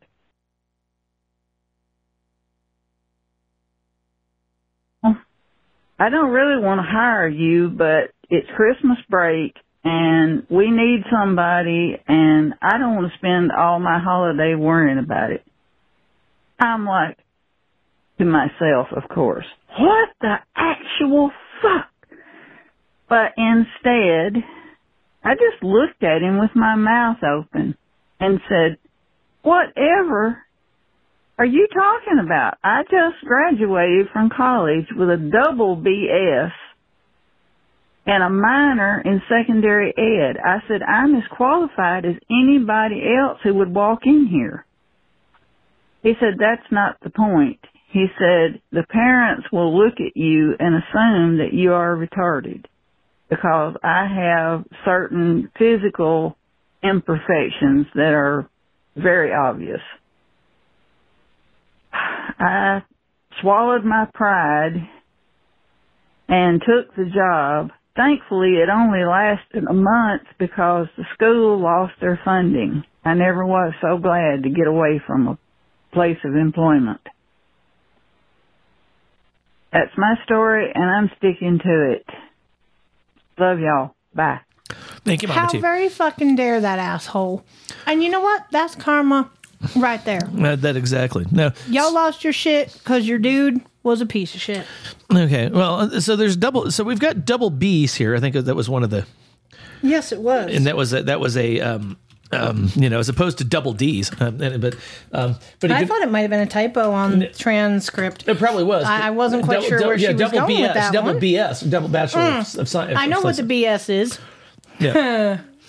Yeah, so all that shit is what I'm up to. Okay, but so anyway, that is the whole thing. And so yes, we also wrote down from their swapped timelines because what had happened is I had to I have to be I can't I should learn not to fucking touch anything in Google Voice while I'm while I'm playing a fucking voicemail. Anyway. You should, but you won't. Yeah, but anyway, I figured out what I did wrong, and so I was trying to. I was guessing as about where to put the thing back, and I actually did pretty good. Yeah, not too bad for. Yeah, it might be, if I really cared, I'd do it as an edit point, but that would involve actually doing. That also wouldn't be our show. We don't do edits. No, very rarely anyway. But meanwhile, I think I should probably tell about that boss on my end of it. And actually, I think truly it would have to be the last boss that I had, not the little greaser's job, but the dump truck job. And it was more a supervisor than a boss, but, we'll go with it. Because I really truly think that they were threatened by my being a woman and doing that job. And I really don't see how you have a yard full of guys who are probably pissing on the tires of the truck, blowing snot on the ground, just being fucking guys. Yet you're going to get super offended by a girl because she says, eat my ass with a spoon. Yeah, no, that doesn't wash with me. That fat fuck knew damn well he was threatened by my position as a woman. And instead of being a man about it, he chicken shit hid behind it and also made me work the whole fucking day before telling me, even though midway through the day, I had been back at the yard. We have a call. Hello, caller. You're on the air with Phoenix and Phone Boy. I didn't hear that you had the line open. Would you can you hear me? From us? No, we can't hear you, obviously. Okay, good, because my phone sucks inside the house, so let me get over here. So that boss... No, I actually can hear you just fine. For me... Huh? I can hear you just fine. You're a dick. Okay, good. That boss... when I was 17,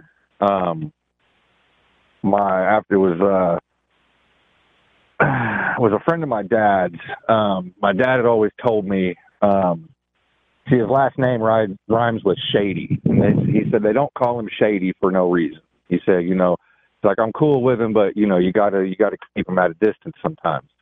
Well, I had a profession at the time that the badge-carrying members of society probably wouldn't agree with, and my presence in town was pretty hot. So I hit him. He had come to town to pick up from me, and he was like, "Hey, I need some help doing some work. You need a job or anything?" And it was about 75 miles away, so I was like, "Well, shit. Let me just crash on your couch for a couple weeks if that's cool, and I'll move down there, and I'll just I need to get the fuck out of town anyway, and it just all kind of worked out, right?" And it was all good. I stayed with him for a couple weeks. I got my own place. I was paying rent on one of the places that we actually had were managing, and through him, he was a property manager, and I was doing remodels and remakes or make readies for people to move in and out, shit like that. So I knew he smoked, he smoked bud, that's no problem. I knew in his past that he had a cocaine problem, intravenous use. And that's, so, anyway, he, one night, it's like fucking 3:00 in the morning, dude. And he comes pounding on my fucking door, right? Gets me up out of bed because he's shit-faced fucking drunk. And I'm a pretty generally nice person. Somebody's in a predicament, talking about offing themselves and things like that. Like, I'm at least try, So, I come to find out when he'd get drunk like this, he'd start a fight with his wife, and then he'd leave for the night and go smoke a bunch of crack. So now I'm chauffeuring this motherfucker around while we're going off through the hood to buy a fucking rock. And now I got to sit here while he's smoking fucking crack all night. And it's like, I don't do those kinds of drugs, my friend. Like, I don't party with those kinds of people. Yeah, that's a whole lot of no. So anyway, well, this is what made it even worse. So the next day, I was late to work. Motherfucker had me out 3, 4 till 5 o'clock in the morning, and I was supposed to be at work at 7. so I come in at about 8, and he has the nerve to chastise me in front of the whole rest of the fucking crew. So I put it all out in the fucking open. Fuck you, you crackhead motherfucker. I'm not putting up with this shit. You know why I'm late? Because this motherfucker had me out all night chasing down crack rocks because he wants to beat up his fucking wife when he gets drunk. Like, I kind of, so that, that was the end of that friendship, relationship. I'd only known the guy since I was born, but like, fuck that, dude. That's a fucking piece of shit. Get me riled up. I still. So, yeah, that's that. That was that boss for me. Yeah, that definitely. I think that one rates right up there with some of the worst mofos. Yeah, that was. I couldn't see myself working for him. After that, it was about a week later that I changed professions. So. Yeah, it was pretty fucking dumb. It was a shitty experience. Yeah, the universe definitely guiding you in a different direction by force. Yeah, most definitely. And it's like, dude, I'm not going to continue to do this. Like, you're not, like, it's just, it had happened once before that where he come up in the middle of the night, but it was like on a weekend, you know what I mean? So it wasn't no big deal. It wasn't no carry over till the next morning, talk shit to me in front of the rest of the work crew because I was late because you had me out because you want to get pieced out all night. So that was where I drew the fucking line. Like, I let him have it that day. So what did everybody else do or say? Huh? What did everybody there like say or do like when you did that? Oh, well, it turns out that he had done the same thing to one of the other guys in the crew who had actually moved to Southeast Kansas from Colorado to get away from all the coke. Because where he was in Colorado was one of the richier sides. I had another buddy who said he went to a party in Aspen one day that when you come in, they asked you your name and they spelled it out in cursive on the table in cocaine, and that was your pile for the night.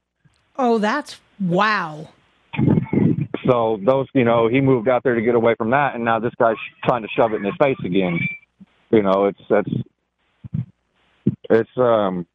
turns out that he was like that to a lot of people. He got me into a bar fight one night, and I almost got pinned between two cars. Oh, holy shit. That was pretty sketch. I forgot about that. Yeah. So we go to the bar, and there's a little place called Kitchen Pass, and where it is in this town is there's a main drag through the center, like small downtown areas, like 3 blocks long, and it's on the back side. Most of the parking's in the back, so you come out towards the alley, and he was supposed to be selling this guy some Xanax or something off of his prescription or some shit. I don't fucking know. But he goes up to the bar and just picks a fucking fight with this guy. Like, as soon as this guy's plate sets down in front of him, he just ordered this steak. And dude goes up and starts talking shit to him. And so he draws him outside. And I'm just standing over by the car just watching because, like, I'm fucking don't care at this point. Like, get your ass beat. So I was standing up against the back bumper. And the other guy had gotten in his car and was trying to run the guy I was with over, and then so he comes in, he guns it at him and stomps on the brakes and stops probably about 2 feet from pinching me between both the cars, my car and or the guy I was with and the guy he was trying to fight. And then so we're like fucking across the alley, maybe 300 yards from the police station. So they obviously going to be right there. And yeah, that was a whole ass fucking ordeal. I actually had to sign a statement to keep his ass out of jail that day. That's the only time I've ever actually done, willingly signed a statement. It's just like, I got to keep this dumbass out of jail. So I was like, I don't know, man. We were coming outside and they just started arguing with each other. I don't know. Like, nobody's hurt, so I don't see what the deal is. So yeah, I got him out of it that night, but that dude sucked to work for. He was a sucky friend. Well, like I said, I've known him my entire life, so it's like I didn't know what he was like. I didn't know him like that. Like me and my dad would go over there when he was still alive, and we'd smoke, and that was, we'd hang out and smoke, or we'd go ride around in the country and go fishing and shit. We'd fishing in strip pits and off bridges and whatever, just, I don't know, doing country shit. But yeah, I had no idea it was that bad. So once I figured out it was really that bad, like, it was in the course of like 2 weeks that all this shit happened. So it was like, it just went downhill real fast. And I just had to get the fuck away from that guy, because one of us was going to be in jail. I didn't want it to be me. Heard that. Turns out he lost the job where, when I was working for him, he was working for a property manager out of California who invested in my area because it's cheaper. And you can get more buildings for the money, whatever. And turns out he was doubling up on materials every time we do a job, and he'd take fucking bunch of shit back and cash out on it. So. Oh, what the fuck? Yeah. He's like I said, his name rhymes with Shady, so they didn't call him Shady for no reason. That like I said, my dad told me that, but I found out the hard way. Not that it stops anybody from doing things just because it's illegal. No. I mean, no, but yeah, that was so. Anyway, I actually didn't know the line was open, Phoenix. I didn't hear that it was open. I didn't mean to cut off your story. No. I had pretty much told the entirety of my story. The guy got offended because I made a comment about, these, so-and-so can eat my ass with a spoon. And the fucker waits until the end of the day after, like, midday I had been there. I had seen that fat prick eyeball to eyeball. He knew the fuck he was going to goddamn fire me because that shit was said in the morning. He fucked me over by making me work that whole fucking day. And it was my birthday.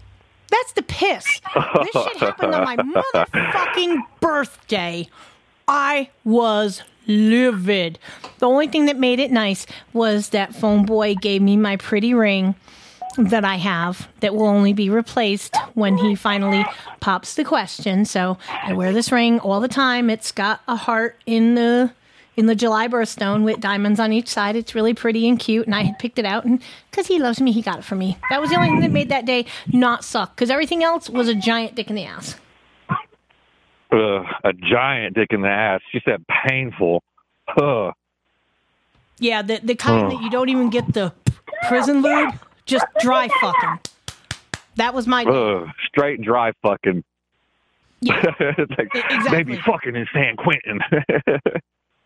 The kind of shit where they ain't even pulling your hair because you too busy fucking biting your hair off. Oh, I don't know. You made it real. I verbally touched him in that place. Ew. That's just ew. Not for me. Not for me, dog. Gonna pass on that. Yeah, no joke. Like, this is why you do not want to go to federal prison, dude. You're gonna be Thunderdick's, jelly sandwich, and you don't want to know where the peanut butter coming from. No. Or where it's going. That's the truth. Yeah, that's the truth. They also apparently snort detergent, according to Frank Zappa. But I don't want to know. No, on a scale from 1 to nope. Yeah, well, he was talking about the music executives that were in prison, apparently, in Joe's garage. That's what he was talking about. That's what they would do. Snorting detergent and pluke themselves.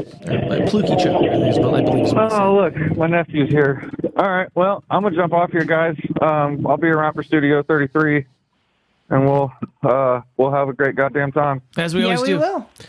All right, love you. Bye. All right, bye. Well, thank you, Weirdo. We appreciate that. But I think, I think we're going to leave the phone lines open. 253-237-3321. We'll, if you want to call in and talk about your boss, even if you're listening to this later and you want to do it, go ahead. 253-237-3321. Meanwhile, I think it is time to achieve a higher consciousness, is it not? I think it is. I'll take a drink, and I might even smoke a little reefer. I like to smoke reefer, it relaxes me and everything. A couple of doobies, just to get you through the day and everything, but I do not freebase cocaine. That's right. We do not freebase cocaine. And we also don't do this other thing. Don't meth. Now, according to a study, higher doses of naloxone didn't save more lives. Big surprise there. I actually had a passenger in my ride share that was a representative for a company that markets a synthetic naloxone, and she was talking about how a lot of times the reason that medication, also known as Narcan, is not effective is because, one, you have to squirt it up their nose, and if they're sitting up, it's just going to run out. So you kind of have to have them in a horizontal position in order for this to take effect. Now, a higher dose version of naloxone, a nasal spray used to reverse opioid-induced overdoses, did not lead to more saved lives, according to a new study published earlier this month. The findings, published by the Centers for Disease Control and Prevention, we know how credible those pricks are. Well, I was going to say, the prevention of living, I think is what that's what. Very much prevention of living. Yeah, because that's pretty much, the Centers is for disease control. They're controlling the diseases to more like population to prevent control. you from living. But anyway, go on. Precisely. Now, according to this study, it indicated that there's no significant difference found in the survival of aided persons in the new 8 milligram naloxone dosage. According to the study, there were likewise no significant differences in the number of doses administered by law enforcement by formulation, suggesting that in the field test, the increased dosage didn't provide added benefit, even in light of the increased prevalence of synthetic opioids, including fentanyl, in the drug supply. Drugs. Now, other studies have also found that the number of naloxone doses administered in response to overdose hasn't changed over time, even with 4 milligrams and other lower potency formulas. In this study, persons who received the 8 milligram product were more than twice as likely to experience post-naloxone opioid withdrawal symptoms and signs, including vomiting, compared with those who received the 4 milligram intranasal naloxone product. Now, when the vomiting was analyzed as an isolated sign, no significant differences between formulations were found. However, the higher prevalence of vomiting as an isolated sign in both groups is concerning because of the risk of aspiration in sedated persons. Well, that's why you get EMS on scene as fast as you can with suction, and also the cops should be carrying portable suctions, etc. Don't make me rage, because I'll do it. And Wookie can rage with me because we both ran EMS for numerous years. So Dr. Michael Daly was one of the authors of the study and told the Associated Press that what was really remarkable was the survival was the same, but the amount of withdrawal symptoms was significantly larger in the people that got the 8 milligram dose. The study was conducted between March of 22 and August of 23 within, wait for it, the New York State Department of Health. That's right. So they supplied some of their fine officers with 8 milligram transnasal naloxone, and others continued to receive the 4 milligram intranasal naloxone to treat suspected opioid overdoses. Now, the initial study suggested no benefits to law enforcement administration of the higher dose, and more research is needed to guide the public health agencies in considering whether an 8 milligram intranasal naloxone confers additional benefit for community organizations. Yeah, okay, well, but I'm going to stop this for a second because, okay, so my question is, how is it benefiting community organizations to have bigger doses of this drug? It's maybe is it okay, maybe I think I need to. I actually have some context for you that may clarify this for the listeners. Understand that when you have to administer this Narcan, naloxone, whatever you call it, ultimately, if you're administering a 4 milligram, you're going to have to administer 2 of them. It's just known. So in their theory, by administering all 8 all at once, it's saving time. And if all you have to have is 8 milligrams on hand, if you have limited space, like the police, there was actually, I think Empress Emily Ann was talking about how when she was in Jersey, they had given the Wawa she worked at doses of this because they were having consistent calls at her location for overdoses, and they figured, well, fuck it. You know, in the interest of trying to save lives, let's just have you guys hold on to some of these, and, you know, here's how you administer it if necessary. Or actually, I think she said it was to have on hand for when the cops got there. That way, if EMS wasn't there and or if they didn't have it on them, they had access to it. The manager of the store was like, fuck that, and threw the doses away. So when you have that, it's not any benefit to begin with. Okay, so what you just said, right, triggered something in my head. He said, okay, it is did I hear you correctly that it is common in those situations to administer 2 doses? That is what I said, the 4 milligram doses. Right. So this article did not talk about that fact. Number one, that's kind of an important thing. And so it also changes whether it's 4 milligrams or whether the patient is receiving 4 milligrams, 8 milligrams, or 16 milligrams. No, they would not double administer the 8. I will tell you that right now, because that is extremely contraindicated. That literally, you're going to kill them if your intent is to save them. That's not going to do it. You would overdose them on the drug itself. But yes, traditionally, you have to administer 2 doses of the 4 milligram to get the full benefit of this. But now I'm gonna ask another question because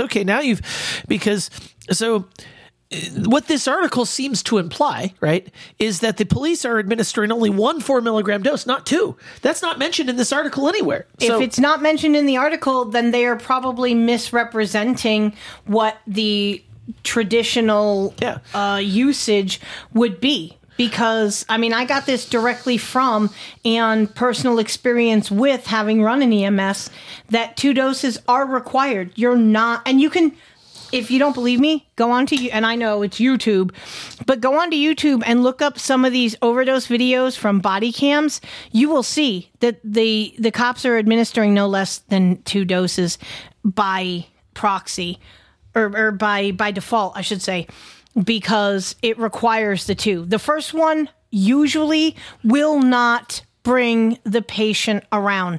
It is truly the second one. And I'm thinking there's a minute in between administering the first and the second dose, although don't quote me. Mind you, I have not had my cert for several years, and there have been, of course, changes in things. But the last thing I knew, it's a minute in between the first dose and the second dose. But yeah, the lack of statement in this that... they're having to administer the 2 doses. That's a failure on journalism's part to either do the research or include it in their story. Yeah, I don't think they knew. I'm sure this was written by a PR agency, as a lot of these stories often are. Although it wasn't. It probably was, but I mean, I'm telling you, this is coming boots on the ground from the writer that I had who works for a company that has this literature and information on hand. We had a fantastic conversation about it because of my background in EMS and whatnot. Yeah. So, okay. Now, the authors noted that although the 8 milligram naloxone was first approved by the Food and Drug Administration for emergency use in 2021, no real world data on the use of the 8 milligram product are available. What? Yeah, so the study suggests that there are no benefits to law enforcement administration of higher dose naloxone, the author said. And additional data is needed to guide public health agencies in considering whether the 8 milligram intranasal product provides benefits compared with the usual 4 milligram intranasal naloxone product among community organizations, including law enforcement, given the lack of difference in the survival rates of the number of naloxone doses administered and the increased prevalence of opioid withdrawal signs and symptoms, including vomiting in 8 milligram recipients when compared with the recipients of the 4 milligram intranasal naloxone. Well, I still think maybe some of these, I still like you, because I don't think you can have it both ways. You can say, well, they would not administer an 8, on one hand, you say they would not administer 2 8 milligram doses, but what you just told me that their standard is to do at least 2. So that's right. Which means that, and I don't think that in the moment that those fuckers are doing, I'm sure they're fucking overdosing these assholes on this, with this 8 milligram stuff, because if they're not properly trained in it, yeah, that's completely possible. And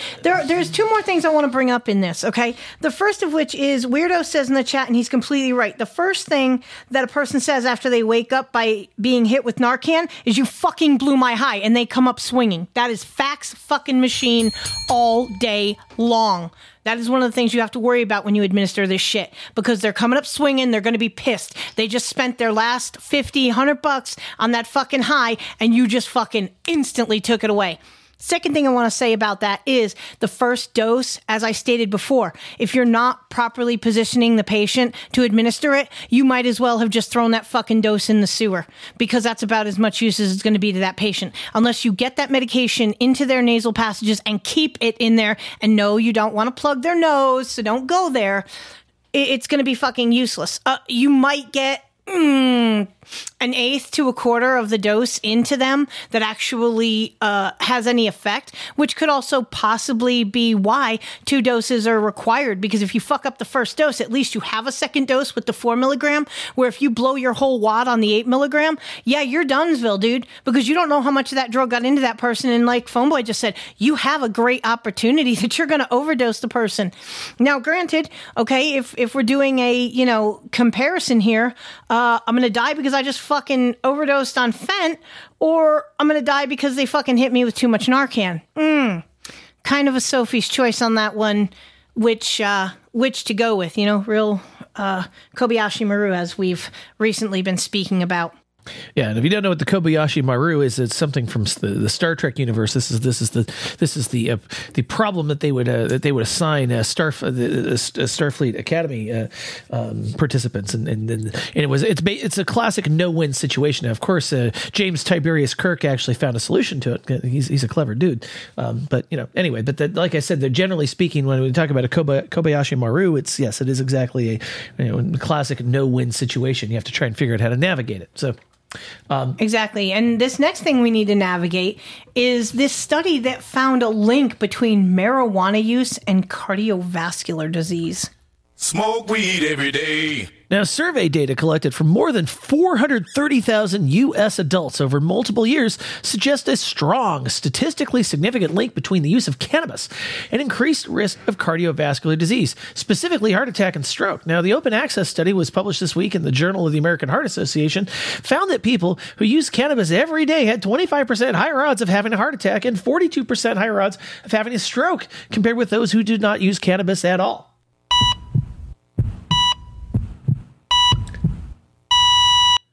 Yeah, but the national survey data, which was collected between 2016 and 2020, also contained data on people who use cannabis less frequently than daily. Now, survey respondents were asked how many days in the past 30 days that they used cannabis, which allowed researchers to estimate the odds of cardiovascular disease among the whole spectrum of cannabis use. And they found near linear dose responses with more days per month associated with higher risk. Now, this isn't the first time that researchers have found an association or created one between cannabis use and cardiovascular disease, but the study is among the largest to date, with a sample size between 3 and 17 times larger than previous studies.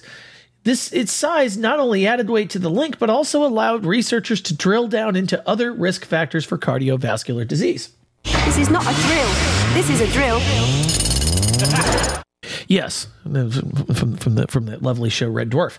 Now, one common complicating factor is that people who use cannabis often use tobacco products, which carry their own increased risk for cardiovascular disease. And in the new study led by Abra Jeffries, I almost said Jabra Jeffries or something like that. I think I need to write that down as a show title. Of Massachusetts General Hospital. Yes, get your fucking bell. There's my sperm burp. Yes. Researchers were able to do 2 additional analyses. One that looked at the cardiovascular disease risk in people who use cannabis, but never used tobacco products, and a second one that looked at people who used cannabis but had never used tobacco products or e-cigarettes. I've been made redundant. I'm sorry, but that's extremely redundant in my opinion. The only difference in that statement is one listed e-cigarettes and one did not. No. And now, without the tobacco use, the higher odds of heart attack and stroke persisted for people who use cannabis. For those without tobacco or e-cigarette use, only the higher odds of stroke remained.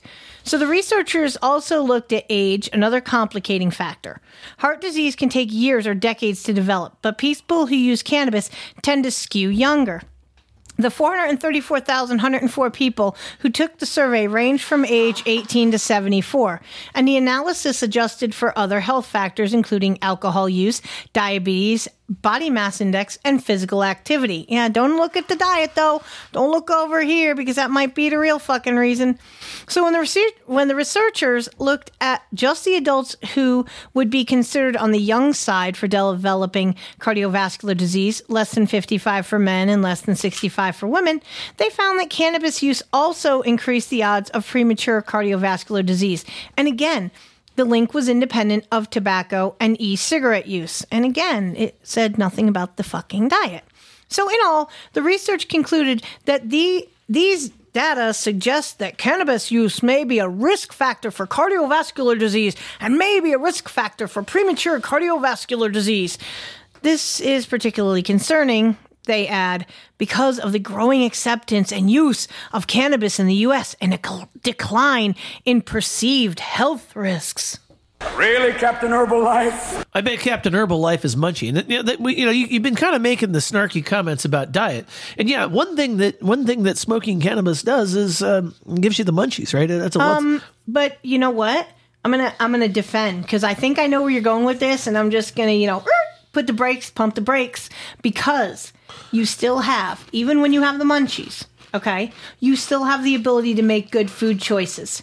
If you don't have it in your house, you don't have it in your mouth. No, honey, that's exactly where I was. Actually, that was exactly where I was going with this. I don't know where the fuck you thought I was going, but because munchies usually denotes your grab. Most people, not us, but most people. For most people, and I've said most people like 10 times. Okay, the munchies equates to grabbing a bag of Doritos or a sleeve of Oreos, or in my case, s'mores Pop-Tarts with a jar of peanut butter. Don't judge. Yeah. So it comes down to what you're eating, right? We know that. So this is going to increase your food consumption to some degree.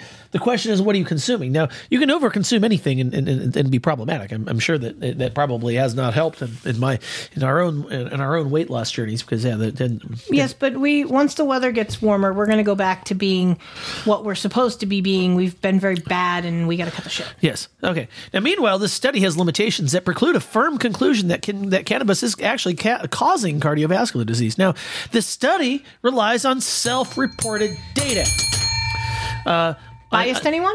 Yes, on both cardiovascular health and cannabis use, both of which can be unreliable. It also relied on data collected at a specific point in time. It's possible that some people turn to cannabis use after developing cardiovascular disease rather than before, for instance. Now, the survey data can't make that distinction. It's only making an association. The authors note that cardiovascular disease, heart attack, and stroke have not previously been identified as major reasons that people use cannabis. This lessens the reverse concern that cardiovascular disease is increasing the odds of cannabis use. But researchers do note that many studies have linked the use of cannabis to chronic pain, insomnia, and anxiety, all of which have been associated with cardiovascular disease. What a fucking stretch they made on that one, huh? Yeah. Last, the survey data does not include data on people's actual cardiovascular health, such as blood pressure and lipid profiles. Once again, biased anyone. Yeah, exactly. So another wrinkle in the study is the route of cannabis use and how it may play a role in the link to cardiovascular disease. About 74% of cannabis users in the study reported smoking cannabis, which could potentially increase the risk of cardiovascular disease, much the same way tobacco cigarettes do. A result of inhaling particulate matter into the lungs. Now, it's unclear if edible cannabis products would weaken the association seen in the study. Yeah, and vaping also, I mean, in fairness, I know when I vape a authentic cart or when I smoke flower, the cart will make me cough a lot.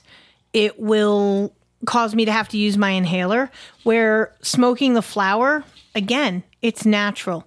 You grow it, you clip it, you dry it, you smoke it.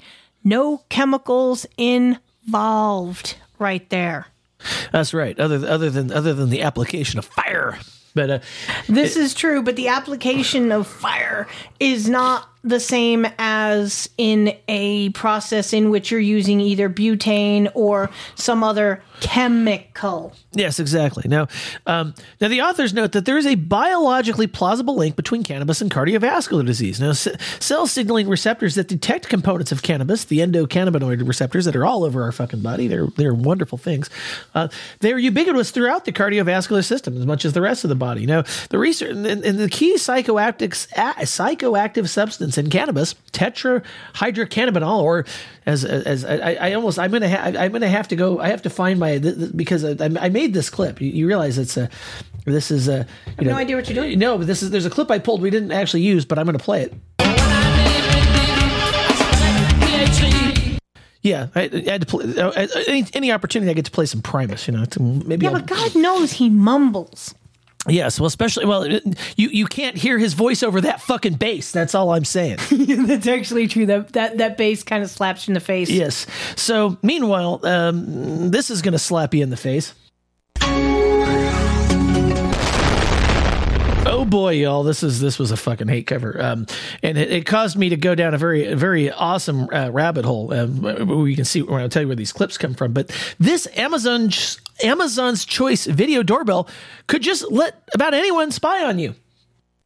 Step 1: identify the target and its flaws. There are always flaws.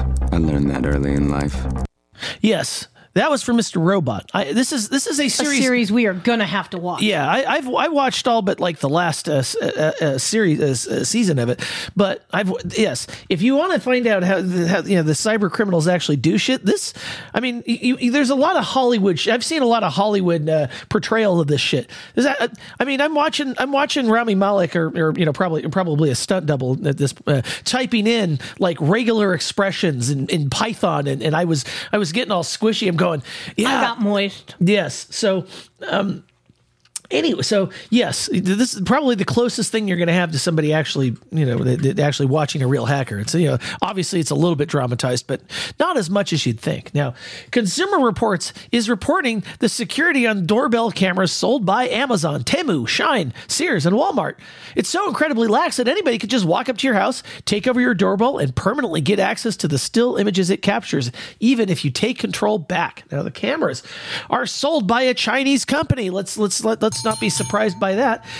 Called Ekin, under at least 10 different brands, including Awit, Inode, Ekin, Fishbot, Gemmy, Luckwolf, Rake Blue, and Tuck. Yeah, is this the Chinese People's Telephone Company?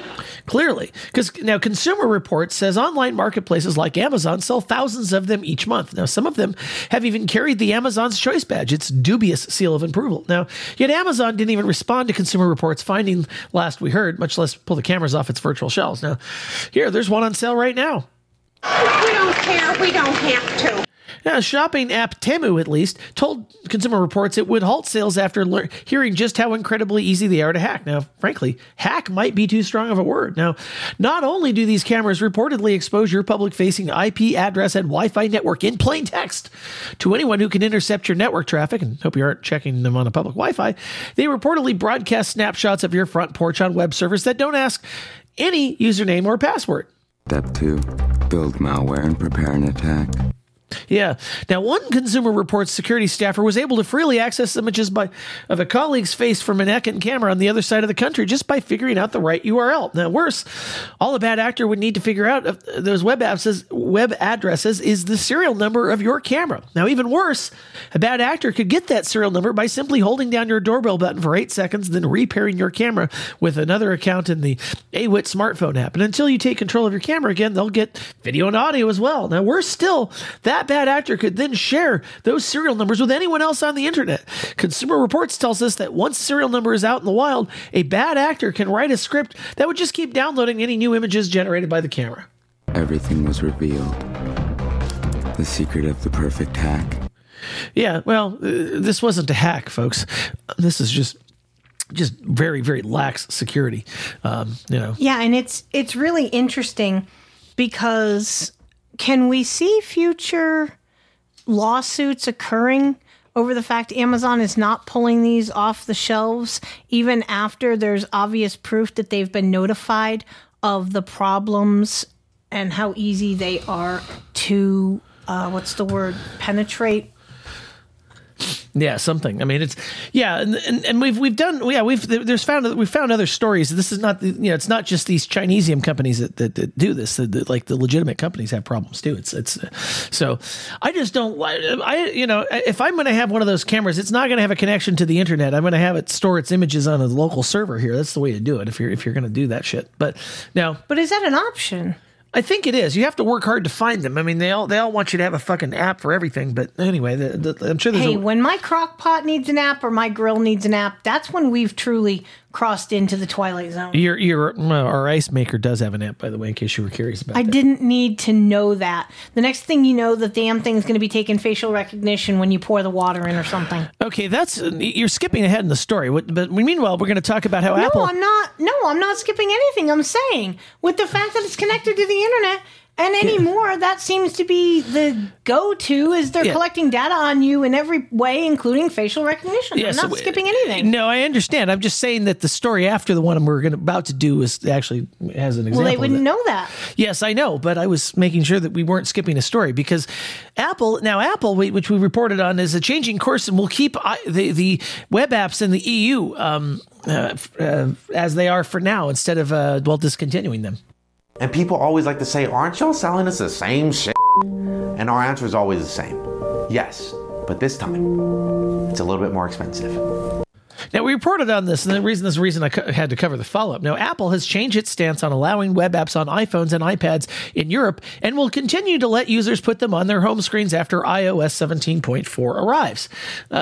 They will, however, have to be built directly on WebKit and its security architecture rather than running in alternative browsers, which is how it had worked up until the new legislation forced the issue. So this is the European Union's Digital Markets Act. It demanded Apple and other to open its mobile devices to alternative browser engines. The company said it would remove the ability to install home screen apps entirely. Now, in a developer Q&A section under the heading, "Why don't users in the EU have access to home screen web apps?" Apple said that the complex security and privacy concerns of non-native web apps and what addressing them would require, given the other demands of the DMA and the very low user adoption of home screen web apps, made it so that the company had to remove the home screen web apps feature in the EU. Now, any web app installed on a user's home screen would have been simply led them back to their preferred web browser. You were very happy to get a Sammy Hagar clip in here, I'm just saying. Yes, I was. So Apple further warned against malicious web apps, which, without the isolation built into its WebKit system, could read data, steal permissions from other web apps, and install further web apps without permission, among other concerns. And not wrong on that. Now, that response prompted an inquiry by the European Commission officials who asked Apple and app developers about the impact of a potential removal of home screen web apps. It also prompted a survey conducted by the Open Web Advocacy Group. Now, Apple has until March 6th to comply with the DMA. Now, Apple's move to block web apps entirely suggests that allowing web apps powered by Safari but not other browser engines might violate the DMA's rules. Now, some aspect of that cautious approach has changed. I am altering the deal. Pray I don't alter it any further. Yes, and under an approved updated version of that section heading, Apple reiterates its security and privacy concerns and the need to, quote, build new integration architecture that does not exist in iOS. But because of the requirements to continue web app offerings, we will continue to offer the existing home screen capability in the EU, Apple writes. Now, in a statement provided to Ars Technica, Apple said that its approach to the Digital Markets Act was guided by two simple goals: complying with the law and reducing the inevitable increased risks the DMA creates for our EU users. It noted that Apple employees spent months in conversation with the European Commission and had, in little more than a year, created more than 600 new APIs and a wide range of developer tools. Apple's doing its part, apparently. Now, still, Apple said the changes and safeguards it put in place can't entirely eliminate the new threats the DMA creates, and the changes will result in a less secure system. Now, that might very well be true. Now, this is why Apple said it's limiting third-party browser engines, app stores, and other DMA changes to the European Union. Now, we're concerned about their impacts on the privacy and security of our users' experience, which remains our North Star. Now, am I the only one who's just hearing? Yeah, well, here's the thing. It's of course when I was going through this story last night, my immediate thought was, well, yeah, we don't want other people to take our users' data. That's our job. Yeah, exactly. Yeah. So meanwhile, now we're getting into our facial recognition story. You are being watched. The government has a secret system, a machine that spies on you every hour of every day.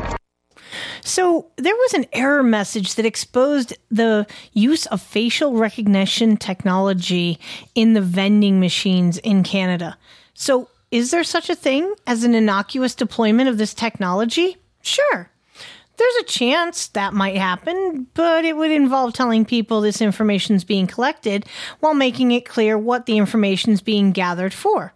Facial recognition technology in a vending machine is unlikely to aid and abet a string of rights violations, but it's far from innocent. In fact, it tends to disturb people who might otherwise be supportive of government use of this technology. College students in search of snacks are never going to assume their purchases are triggering facial recognition technology. Wes Davis's brief summary of a much deeper story for The Verge makes it immediately clear how regular people feel about unexpected facial recognition deployments. And I quote, "Why do the stupid M&M machines have facial recognition?" M&M's chocolate candies. The milk chocolate melts in your mouth, not in your hand. Okay, that was a commercial from 1985, by the way. The kid sounded like Howard Cosell. Yeah. He really did. Yeah, exactly. Now, a student at the University of Waterloo in Canada asked that in a post showing a vending machine error that revealed a facial recognition app had failed. Student publication Math News found that the machine's maker, Invenda, advertises that it gathers estimated ages and genders of every client. But don't worry, Invenda told Ars Technica, the machines are fully GDPR compliant. Okay, well, the journalist at Waterloo University's Math News paper dug a lot deeper into this story. Now, the end result may be the welcome removal of surprisingly intrusive snack machines, but the details show that vending machine manufacturers are willing to deploy this tech without performing much due diligence, far more reluctant to own up to it. Now, the first mystery that needed to be solved was identifying which company was specifically responsible for adding facial recognition tech to machines that have generated healthy profits for years without attempting to surreptitiously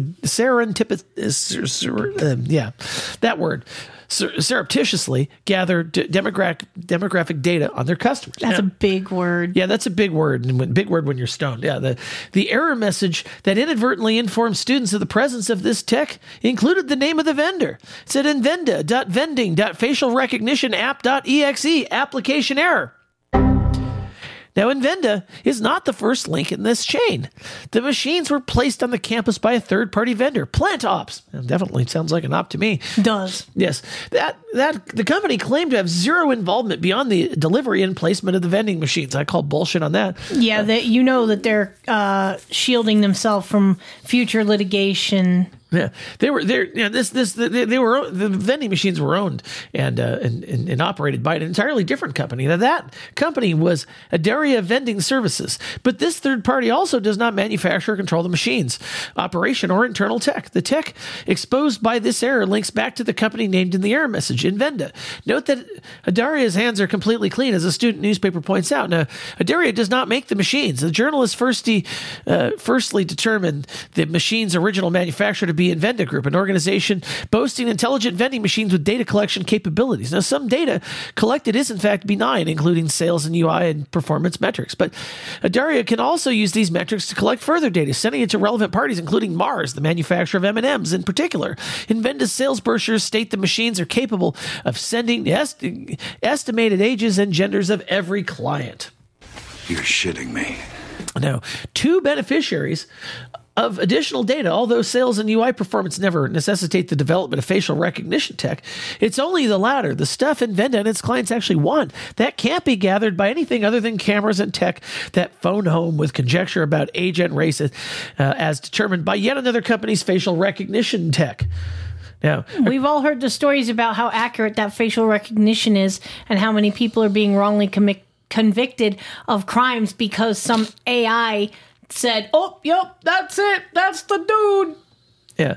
So, according to the statement provided by Adaria, the machines and the hidden tech do not take or store photos of customers. Now, supposedly, the tech acts like a motion sensor, doing nothing more than informing the machine that someone intends to make a purchase. Now, but a motion sensor is way different than a camera with facial recognition tech attached. Well, it might be useful to add something that can differentiate between someone standing in front of the machine rather than someone just near passing it.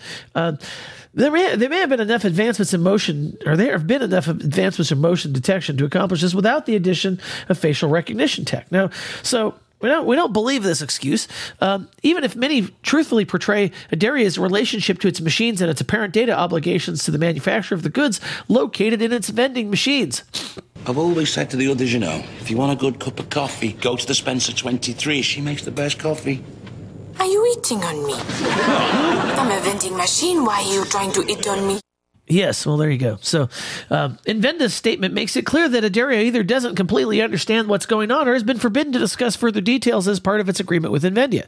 Now, if we take this story at face value, the facial recognition tech generates a demographic guess, stores it locally, and discards the images used to make this determination. All well and good.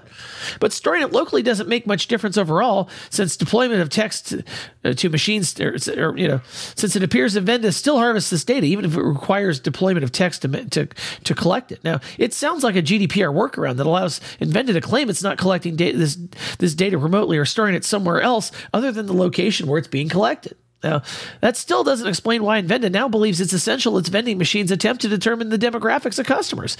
It also doesn't explain why anyone involved in this, from Invenda to Adaria to the contractor to hired to place the machines on campuses, have failed to clearly inform vending machine customers that this tech has been added to devices most people logically assume do nothing more than exchange goods for money.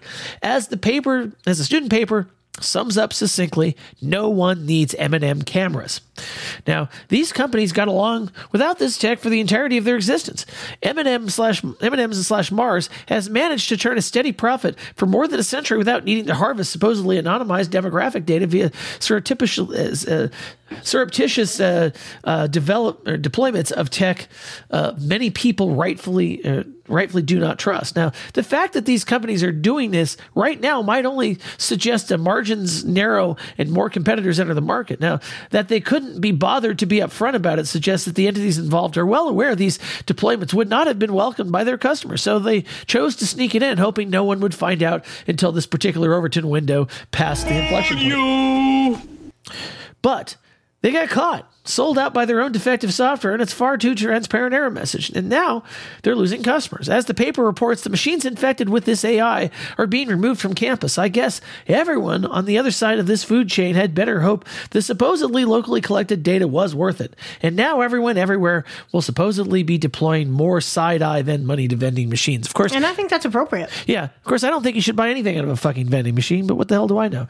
Although I will say, okay, so a side digression, one of the times I was in Germany, I was taken someplace that had all these old vending machines in it. Very cool. Yes, so I have pictures of it. I will have to find and show you at some point. They used to, the auto match used to kind of get, it's almost kind of getting like fresh food out of a vending machine, but that's a whole different thing. Meanwhile, I think it's time to go ahead to the junk drawer. Humanity was incapable of solving even its most basic problems, like garbage, which had been stacked for centuries. All right, this one really, really hit home for me. Apparently, Alabama rules frozen embryos are children. What this means for IVF. We're just a couple of frozen embryos.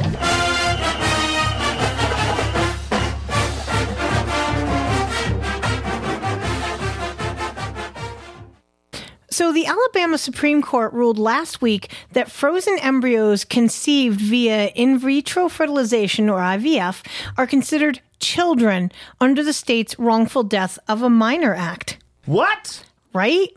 So the February 16th ruling reversed Mobile County Circuit Court Judge Jill Parrish's decision to dismiss a wrongful death lawsuit between an Alabama fertility clinic and hospital and 3 couples undergoing fertility treatments. Several frozen embryos belonging to the couples were accidentally destroyed in a hospital cryonursery. Now wait, y'all, you gotta hear this shit, because it gets even better. Man's creation in God's...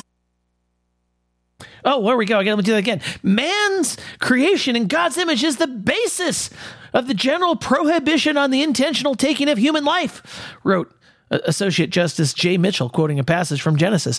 Therefore, to kill man is to deface God's image, and so injury is not only done to man, but also to God. Finally, the doctrine of the sanctity of life is rooted in the 6th commandment. You shall not murder, the justice continued. Separation of church and state, anyone? Exactly. I'm sorry, Reverend Phone Boy. Thank you. Testify. First of all, y'all, okay, the court's decision could have major implications for people undergoing IVF treatments in Alabama who have the option to destroy their frozen embryos. Now, Alabama has a strict abortion ban prohibiting abortion during all stages of pregnancy unless deemed medically necessary. The Alabama Supreme Court ruling will allow the couples, James LePage and Emily LePage, William Tripp Fond and Carolyn Fond, and Felicia Burdick Assine and Scott Assine, to sue the Center for Reproductive Medicine and the Mobile Infirmary Association for the death of their embryos under Alabama's Wrongful Death of a Minor Act. The couples will seek damages for the loss of their frozen embryos, now considered children by the state law. The couple's embryos... Wait for this, guys. You're going to love it. Yeah. The couple's embryos were accidentally destroyed after a hospital patient wandered into the cryo-nursery where they were being preserved. The patient removed the embryos from the freezer and dropped them on the floor after they freezer burnt the patient's hands, according to the ruling. What the fuck? What the fuck was the patient doing in there touching them to begin with, is my first question. You would think that, I don't know, maybe you would need to badge in to that particular section of the hospital via some doors. This should not have been something some rando could just walk the fuck into. Sorry, had to have a little Phoenix rant on that. So the potential detrimental impact on IVF treatment in Alabama can't be overstated, according to a brief filed by the medical group. The increased exposure to wrongful death liability, as advocated by the appellants, would, at best, substantially increase the costs associated with IVF. More ominously, the increased risk of legal exposure might result in Alabama's fertility clinics shutting down and fertility specialists moving to other states to practice fertility medicine, the group wrote.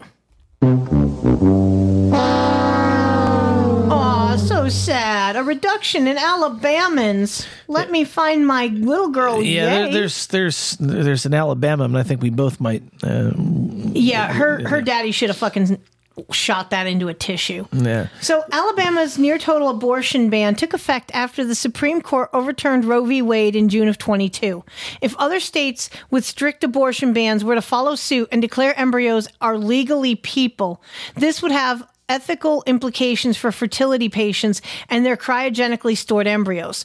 Pro-choice advocates and health experts have expressed concern about potential implications for fertility treatments in frozen embryos, since those who are anti-abortion say that life begins at conception.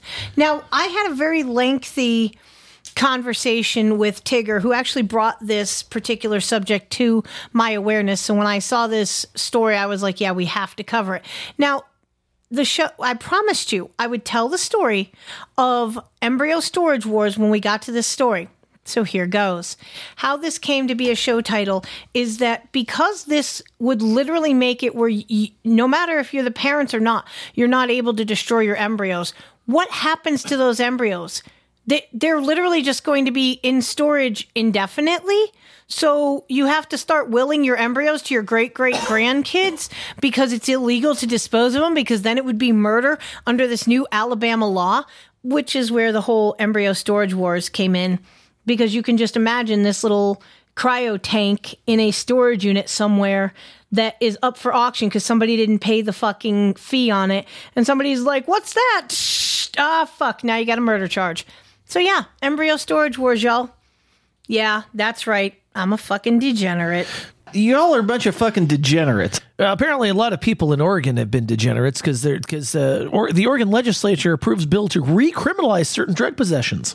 But we're winning the war on drugs. We're winning the war on drugs.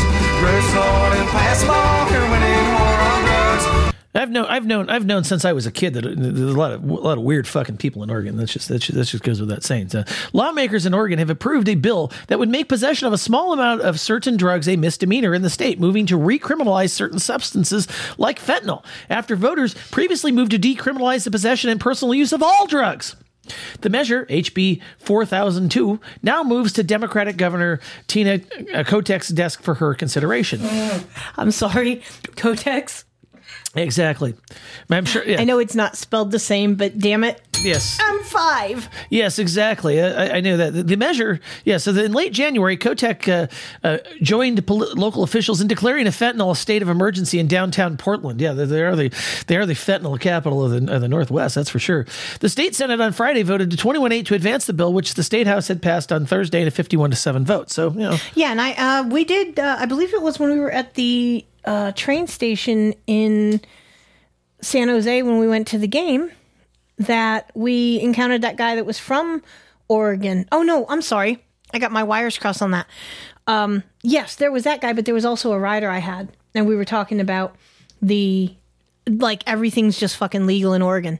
And then we wonder why there's these tent cities and people shitting in the middle of the street. And it's just fucking anarchy. Well, there you go. You made everything legal, folks. What did you expect was going to happen? Oh, wait till we get to this next story. So this is actually the last story for the day. Then this honorable mention: Seattle Comedy Club cancels comics as SNL makes a U-turn.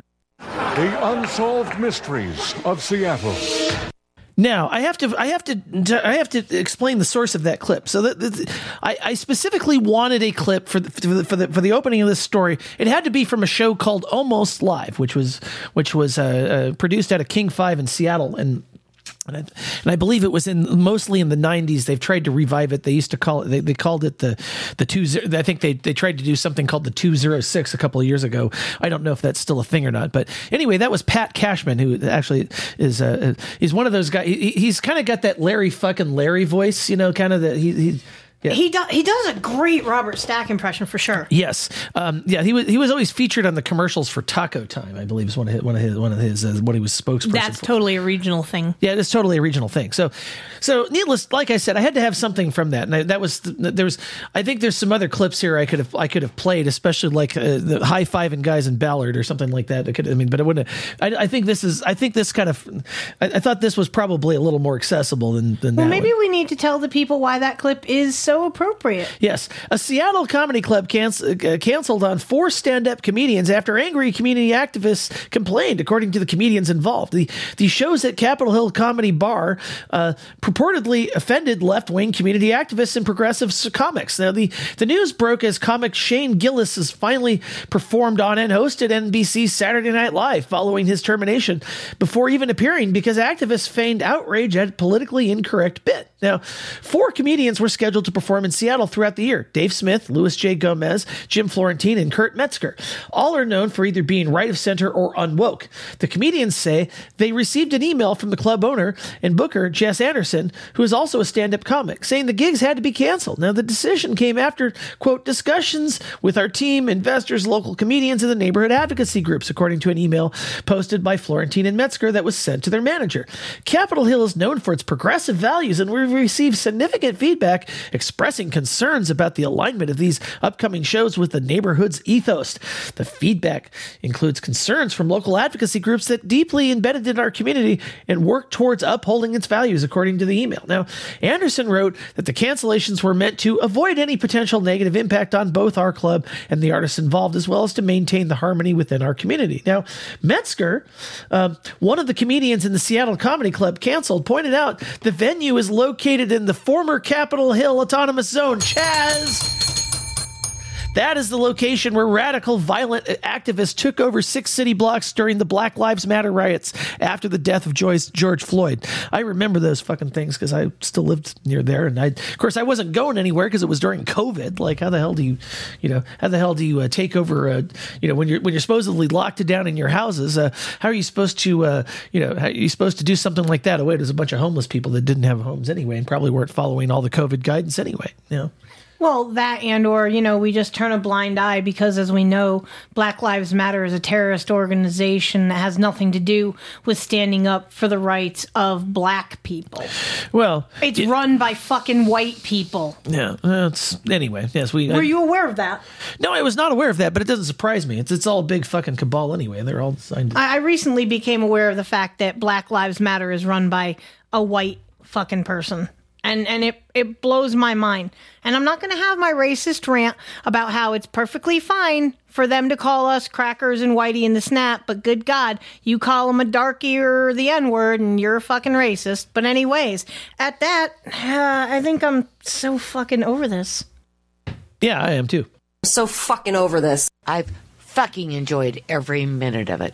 Yeah, we did, and you know, now we've done that. I think we're supposed to do something like this to end this, right? Is that what we're doing? We end it something like this. Yeah, we end it something like this. Jordan fades back, swoosh, and that's the game. Fuck you, fuck you, fuck you. You're cool, and fuck you. I'm out.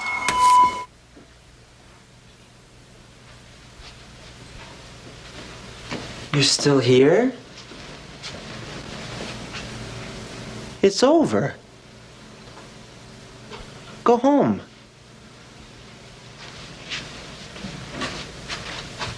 Go.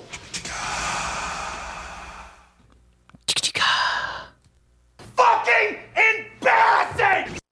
Fucking A, let's quit the swearing.